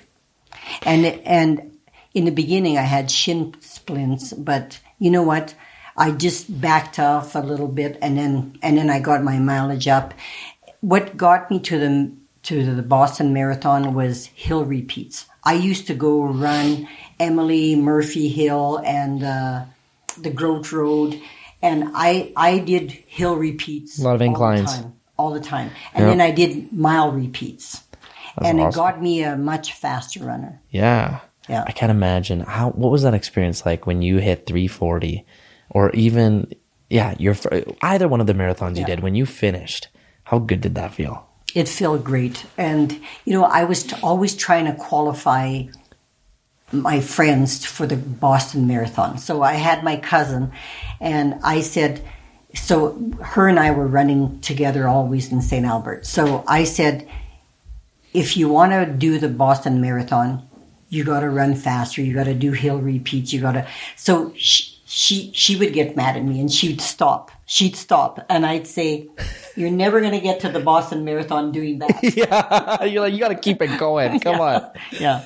I love that you share that, because there's so much of, as much as running is an independent sport and it's literally just you on your legs needing to just go. Yeah. I've experienced such a great sense of that level of community bonding and teamwork and someone leading the way through our running group where, Eveline, I shared with you, we've been running for farmers, the farmers protesting in India with everything so happening there. And, when we have 65 members in our group now, Eveline, there's been now over 10 people who have ran a half marathon where they thought they never would even be able to do that. And there's been now, I believe, 7 of us who ran a marathon. And it's like, all of this is mainly through one another, encouraging each other to obviously, first of all, hey, let's get up off our ass and let's run and let's do it as a group.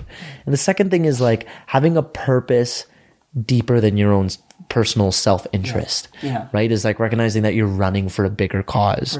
I can't imagine what that felt like in Boston when you were there seeing other runners. In my last marathon, I was trying to qualify a guy so he was broken and he was walking. I said, so I started with him in the first 2 or 3 minutes of the marathon. So then I said to him, you can't walk. You need to run. You need to run. You can't stop. So he thanked me. He thanked me at the end of the marathon because I got him across the finish line. And then he sent me a wonderful card. And he said, thank you so much for... And he was from St. Albert. He was from McKinley, the funeral home. Oh, and he was from back home here. Yeah. Oh, my goodness. Yeah. Did you even know that he was from here? Or was that just No, coincidence? It wasn't the Boston Marathon. It was the Edmonton Marathon. Okay, that's fair. Edmonton Marathon. So yeah, no, what you did there is beautiful. It reminds me. But it for me, I had run so many marathons. I could coach people to do run marathons. Big time. Yeah, you've done so many already, right? Yeah. I want to hear your advice on what things you'd share with people to prepare for a marathon. But even before I tell you that, I had a very similar experience where I was that guy in that scenario. Yeah. When I ran with Raj Dillon, he runs Pivotal Physiotherapy. He's a co-founder of it in Edmonton. Great friend of mine. I also consider him a mentor. Yeah. I'm with him and I'm with my friend. He's a strength coach, Mason Kenny. And we're at the final 6 kilometers. And it was, I'm sure as you know, the most painful last stretch. It is. The 5 or 6 kilometers left are the hardest to do. And they're the hardest. They're the hardest. No matter, and I'm glad you share that because even no matter how prepared you are, I feel like that's just for anybody. Yeah. And when Raj saw me, I was crawling, Eveline. I was in this brink of wanting to cry. Yeah. Where I couldn't feel my legs. I was on the floor, and he's like, and I'm just tuning up the engine, trying to stretch, trying to get everything loose again, right? Fine tuning before we go on the racetrack.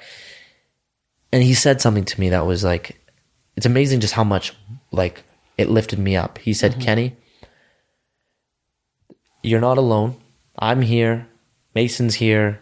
We feel the way you feel, no matter how freaking prepared anybody is. Yeah. You could be the world's greatest athlete. They feel exactly like how you feel in these last 5 kilometers. Yeah. So you can either stay down and you can keep crying about this, or we can get up. I'm going to give you a hand and we're going to finish this together. And every single step we take, it's going to hurt, but there's the finish line and it's close. Yeah.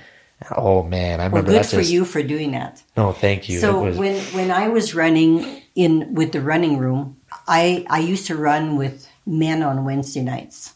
So they were much faster runners. So when I went out with them, for Wednesday night, I was my heart rate was at 180 on my watch. Holy moly. 180. So then I just excused myself. I said, I'm just going to catch up to you guys. So I threw up alongside the road. Oh no. I threw up and then I caught up to them, but I pushed myself beyond the impossible that night. And when I got in my car, it was like an overwhelming feeling that I had went beyond the impossible. So it was kind of like a really funny feeling in my head. And I just said, oh, I did this. And I was running with an elite men of runners.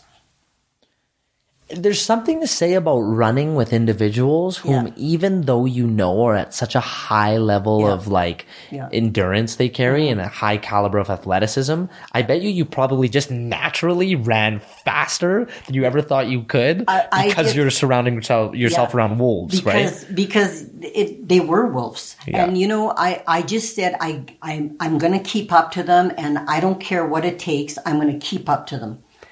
And when I finished that run that night, it was kind of like, wow, what did I do? That's nuts. I had pushed myself so hard and so much that, I went beyond what I thought was the impossible.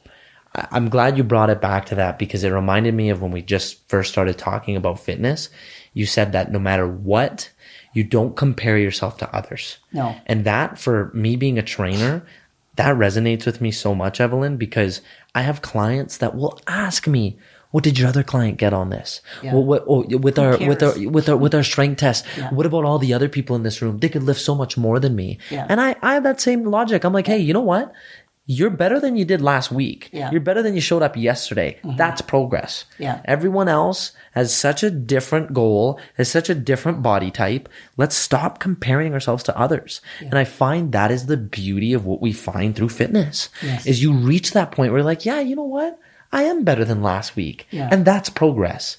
And I find that I love that you shared that in the beginning, Eveline, because I want more people to recognize that we need to stop in all facets of life comparing ourselves to other people. Yeah. It will drive you mad. But I've never compared businesses to myself either. I always say I'm going to show up and be the best. That's my whole goal. All your mental space and energy is going towards that. Yes. Right? It's not competing against somebody else that does their different businesses. I don't care about them. I really don't care. I want to be the best that I can be. Wow. And that's what I do in my fitness too. No, I love that. No, totally. I can tell. Yeah. What goes through your head when you run? I mean, all these long distances. Is it very therapeutic for you? It is, because for me, when I was running, probably in the 90s, I always said, if I do a run, if I have a problem in my head, I can sort through it by the time I'm finished my run. Yeah. So, that was really therapeutic for me to think about what my problems were, what my issues were, and I always had a solution at the end of that run. It's something that I recognized when you're running and you start having those thoughts come up, you can't run away from them. Especially now in a digital world where you think something, you don't want to think about it. Let's just open up our phone and distract ourselves with something else. Yeah. When you're running, you got nowhere else to go. Especially when you're doing long distances, you have to force yourself to work through that. And it's beautiful. I see so many people on their phones when they're working out. And you know what? I try not to do that. Good. I try not to do that unless it's an emergency or whatever. It defeats the purpose. Yeah, it does. Right? I think that's one of the biggest reasons why I actually enjoy jiu-jitsu so much, because put your phone away, You got no other distractions but needing to do this, and it brings you back to being present. Yeah. In a world we live in where everyone is wanting to figure out some sort of secret formula on how to do it. Yeah. Well, it's because as a society, we started to let ourselves, or we forced ourselves to do 2, 3, 4, 5 things at once. Yeah. And we need to hone in on practicing more of less time on phone, or if we're on our phone, then you're on the phone. Yes. As opposed to pretending like Yeah. you're having a conversation. And I think that's a beautiful part about podcasting. Yeah. Is never once have I thought, oh yeah, I mean, while the guest is talking, I'll just, check it. Yeah. I mean, it defeats the whole purpose. No, it does. Of connecting with somebody. But even when I'm in my salons, I always leave my phone in the office or wherever, because I don't want to be on my phone in the salon. Mm-hmm. And I always tell my staff, like, if you're on your phone, that's very disrespectful to the customer. Big time. It is. It really is. Yeah. I'm glad you said that. You need to engage with them, and you need to pay attention to them. They're the customer, and they deserve more than that. Totally. Yeah. Of course. I agree. What would be, let's say, any tips you have for someone? Again, we have younger audience members, and it might be for their parents. Yeah. Even someone who, let's say, is 40 years old and older, and they're listening to this. They may not have had the experience you have through fitness always being there. Yeah. Maybe they feel like they want to do it, but there's this voice inside their head that says it's too late. Yeah. And I hear a lot of that in the industry of but why bother starting? Exactly. So my both sons are very fitness for everything, and they're very healthy eaters, and they keep me on track, and they say, "Mom, what did you eat today? What did you work out? What did you do?" Yeah, they're on it. So accountability coaches, right? Yeah. So they're kind of my coaches, and they keep me straight. But I've been so lucky that I've had my husband, and we've worked out. So I get on the bike, he works out on the weights, and then we switch. Nice. Yeah. So then we walk 10 to 14 or 16 kilometers a night. Wow. Yeah. Really? Oh, a great way to end off the day together too, right? It is. So we do everything together. And this summer, when we were in Kelowna, we cycled in 2.5 months, 4,000 kilometers. Wow.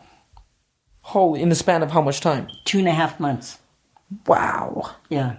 That's nuts. Yeah. You guys must have been just on your bikes the whole time? We walked 1,000 kilometers too. Oh, that's amazing. Yeah. See?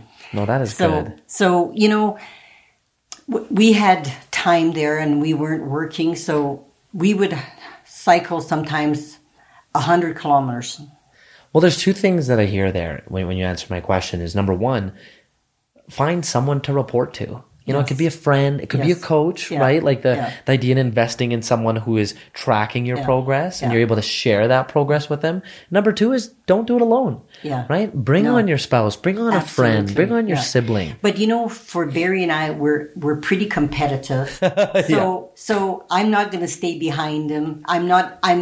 Sometimes I would pass him. He always calls me Maggie because one time when we were in Kelowna, there was a racing team behind me, and we passed them, and then they were coming behind me, and they said, go Maggie, pass her. So I thought, there is no way in hell they're going to pass me. Yeah. So I put my body in gear, and I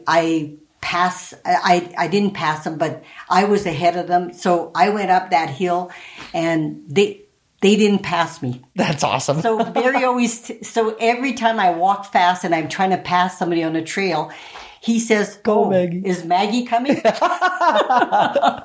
Who is Maggie's name again? Is Maggie from that story? How did that name get? Yes. How was that name called upon again? No, so somebody was saying behind me, "Go Maggie, go Maggie, Maggie." Yeah. And I said, "No, they're not going to pass me." And Barry knew they weren't going to pass me. I love that. So I'm very competitive. Yes. So when somebody comes behind me and go Maggie, I was running, I would run faster, and it would be good for me because I would run run faster. So I'm very competitive. Oh in that yeah, way. It's fun when you recognize like how that translates over into other aspects of life too, right? It just goes back to recognizing like I'm not going to let anyone else be in the front. I want that spot. That's where I belong. Me too. Right? Me too. And I felt like that even in the run club where you know there's a gentleman by the name of Sonny Brar who also has contributed upwards of like $6,000 towards our fundraising initiative for farmers. Oh, that's so great. And I remember like just because he's an avid runner and he would be leading the pack even to this day, right? And I told myself when I started running, Eveline, I was like, one day I'm going to be at the front with him. I'm not as fast, but I'm going to keep showing up. I'm going to be right there. And I also felt like I see him at the top and I just feel like, okay, I got to chase. And it felt so good to eventually like have my endurance get to a point where I was able to be right by his side. And him and I, we share those moments and we bond over it where we're like, you know what? It's like kind of like that Michael Jordan, Kobe Bryant-esque experience where it's like, hey, like we're both competitive with one another. We admit it, but competitiveness is good. It's loving. Yeah. It's like, you know what? We both want to be here. Like he's going fast. He recognizes I'm going to press a little bit harder and vice versa. Right. So I when I was running my marathons, I lost a little girl between my two boys. So I was running then, but you know, it was not what caused it. So then I had to do a stillbirth. Oh no. So I went to the hospital and my doctor said to me, like, you're so good with this. He said, you've got a really clear mind and you're not crying and you're not upset. Yeah. And I just said, you know, if you didn't notice, there was a wheelchair paraplegic on the elevator with us, and he didn't notice it. And I said, you know, that's always been my thing. I said, when I see somebody in a wheelchair, you know, it's always been my thing to not want to be there. So, you know, I always say my life is great. My life is great because I'm not in a wheelchair. It could be worse. Yeah, it could be worse. Yeah. So then I started running right after I had that stillborn. And, you know, for me, it was really good because I dealt with that. And, you know, it was really good for me to run. Yeah. So then when I had my last son, I ran through my whole pregnancy. I ran 7 kilometers a day. And, while you were pregnant during that whole time? And I was out here and I was holding my stomach when I was running and everybody on the trails were saying, when is that baby due? And you know, I had the easiest delivery. I had probably a 2-hour delivery. Wow. Yeah. And it was my easiest delivery. And then I left the next morning. How much of, depending on doctors' recommendations and the scientific based evidence, how much of it, from your knowledge, translates over to the running helping make a smoother pregnancy happen? Did they share any of that with you, or no? A lot of people were against it because it was in 1994. Yeah. They're like, "Are you crazy? You should be resting." Right? Yeah. So anyway, I always say, I remember my parents saying, "Oh, the women used to have their babies in the field and then give birth." Yeah. I'd be like, if I have it while I'm running, then it is what it is. Me too. Yeah. So anyway, I ran through till the day he was delivered. I ran the morning of the day that he was delivered. Please tell me he's like an avid runner and he loves it. He is an avid runner. He's cyclist and like super into climber. It. Oh, I love that. Yeah. That is awesome. I appreciate you sharing that too.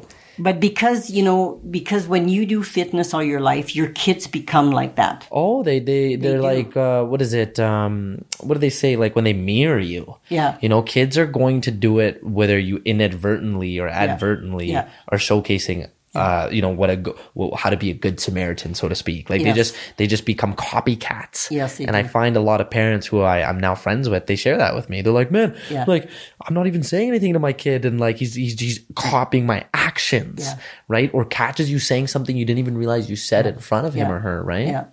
But even my president, so the two boys are very active, and they work out all the time, and they live a really great lifestyle. Yeah. So I'm so happy that her youngest son is in jiu-jitsu. Oh, jiu-jitsu. Yeah. Oh, the youngest son is? Yeah. Oh, that's awesome. There you go. So anyway, the other one's a hockey player, and he works out all the time, every day. But that's great training for them. Oh, it's so good. And for me, my fitness has helped my business because I'm challenged everywhere. I love that. I think that's the important bridge that we need to accept in recognizing that Eveline Charles Spa and Salon and the Academy, a part of why it's where it is today, and the way it's been able to groove through all the changes through the economy we've been living through for decades upon decades, and even just through your business experience translates over in how you've challenged yourself physically, and the changes that were made with your body and the changes you made mentally. It's again, it's so therapeutic, right? Like when you mentioned, Eveline, how you were running through a moment in your life where very unfortunately, you went through that miscarriage, and it's like, but for me, my running was really good. And, I cleared my head from that. And that's what it is. Yeah. I encourage anyone to do it. Because what's funny with me? Going back to our, but even in your relationship, when you broke up, I bet you... it helped so much. You read my mind. It does, You read my mind. Yes. It cleared my head. It made me comfortable with being in my own environment again. Mm-hmm. To this day, my friends tell me, aren't you ever by yourself? And I'm like, guys, when I run, I'm by myself. Yes. I got the headphones in. I'm comfortable in my own skin. Yeah. And there's something I was going to share about that where I'm forgetting it now. I hope it comes to me. But the reality is when you run, and I was going to share this. I never liked running. I never did. I purposely shied away from it. Again, back to my personality of my hyperactive attention and me constantly wanting to do different things. I looked at running like, why do I want to do the same thing for that long? And I'm sure you get other people who push back from runners tell the same thing to you. Yeah. But it's getting comfortable with being uncomfortable. Yes. That was like a bucket list thing I had in the second lockdown for me, Eveline, when I said, you know what? I've never done a marathon. I'm going to do it. Because guess what? One, it's the only option right now. Yes. Gyms are closing. Yeah. But two, I need to get out in the cold and get uncomfortable and feel miserable. Yeah. And at the time where I was already feeling that way, it was the catch-22 was it made me feel better. Yeah. It made me get out of that dark hole of it's okay. Now you're rebuilding, you're restructuring yourself. And I fell in love with running through the process. I know. But it challenges you, and it keeps challenging you, and you try to do a faster run, faster this, faster that. For me, it was very challenging, and it was good for me. It was really good for me. I love that. Yeah. We got to go for a run. When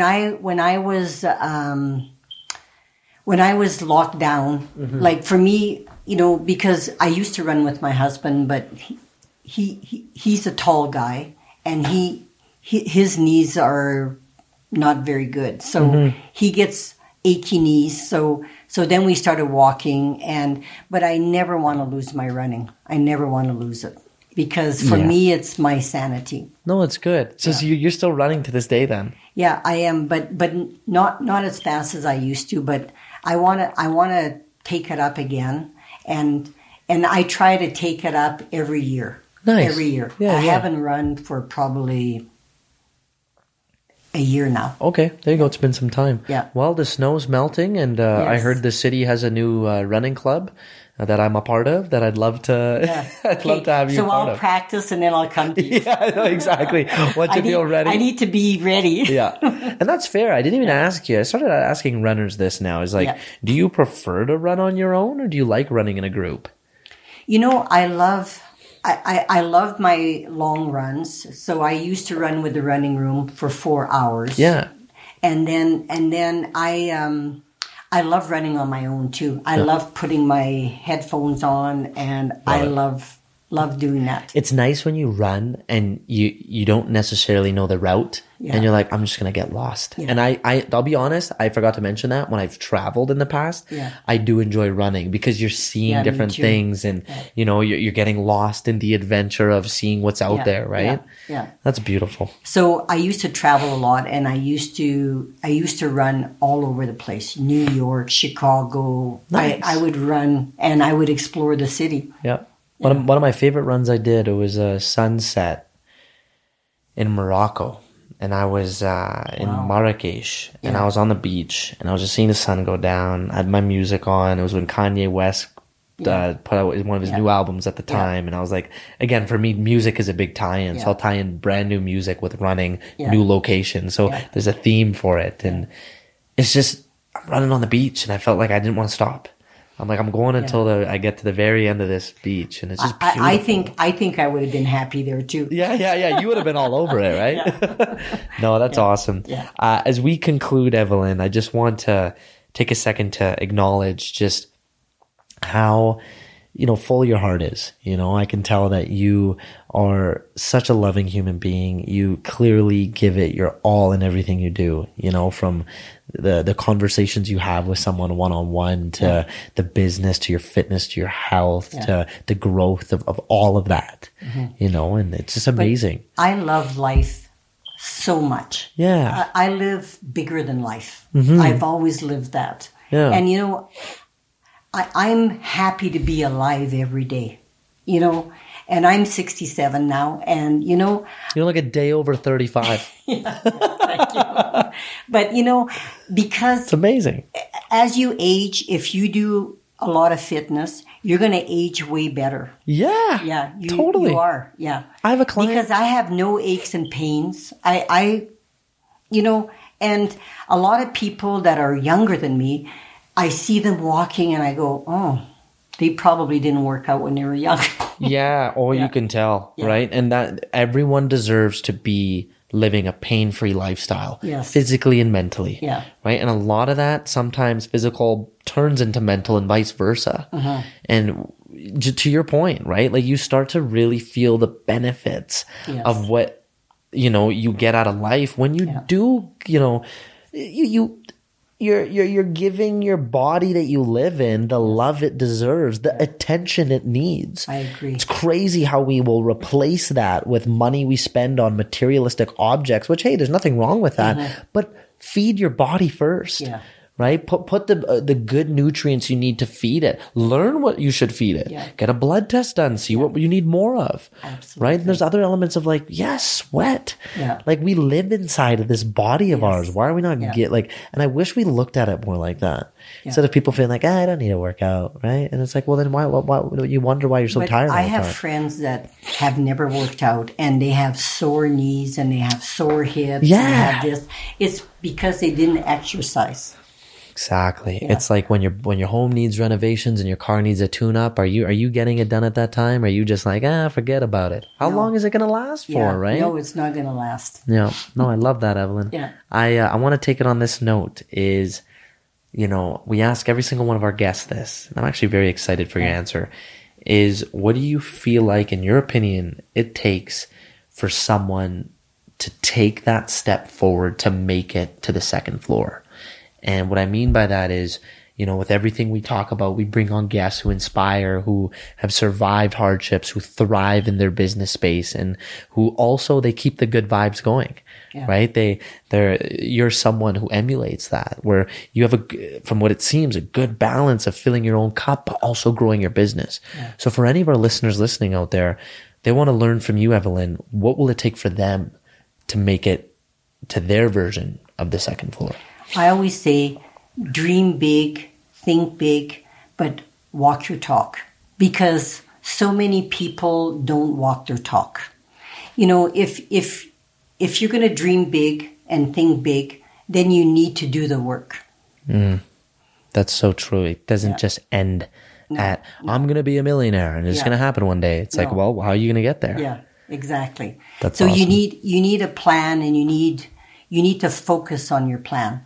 So for me, I've always been a goal keeper, and I I always publicize my goals. So if I'm going to do another business, I'm going to publicize it, and then I'm going to publicize everything I do because it keeps me accountable. Keeps me accountable.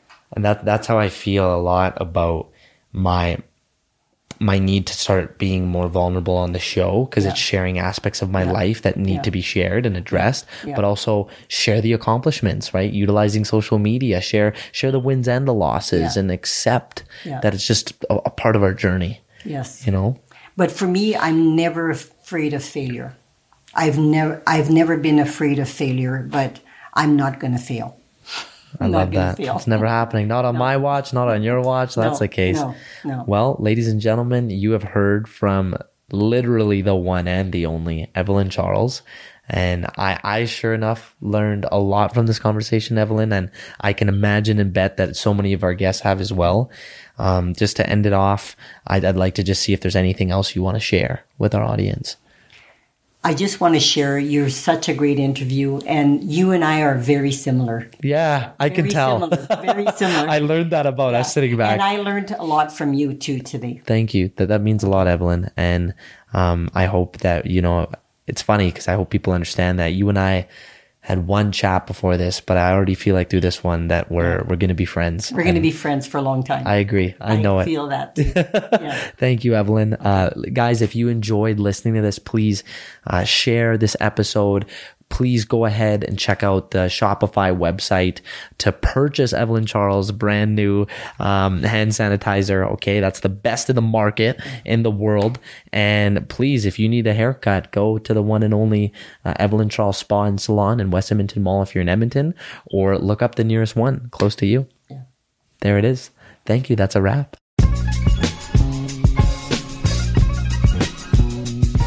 The Second Floor Podcast is a member of the Alberta Podcast Network, locally grown and community supported.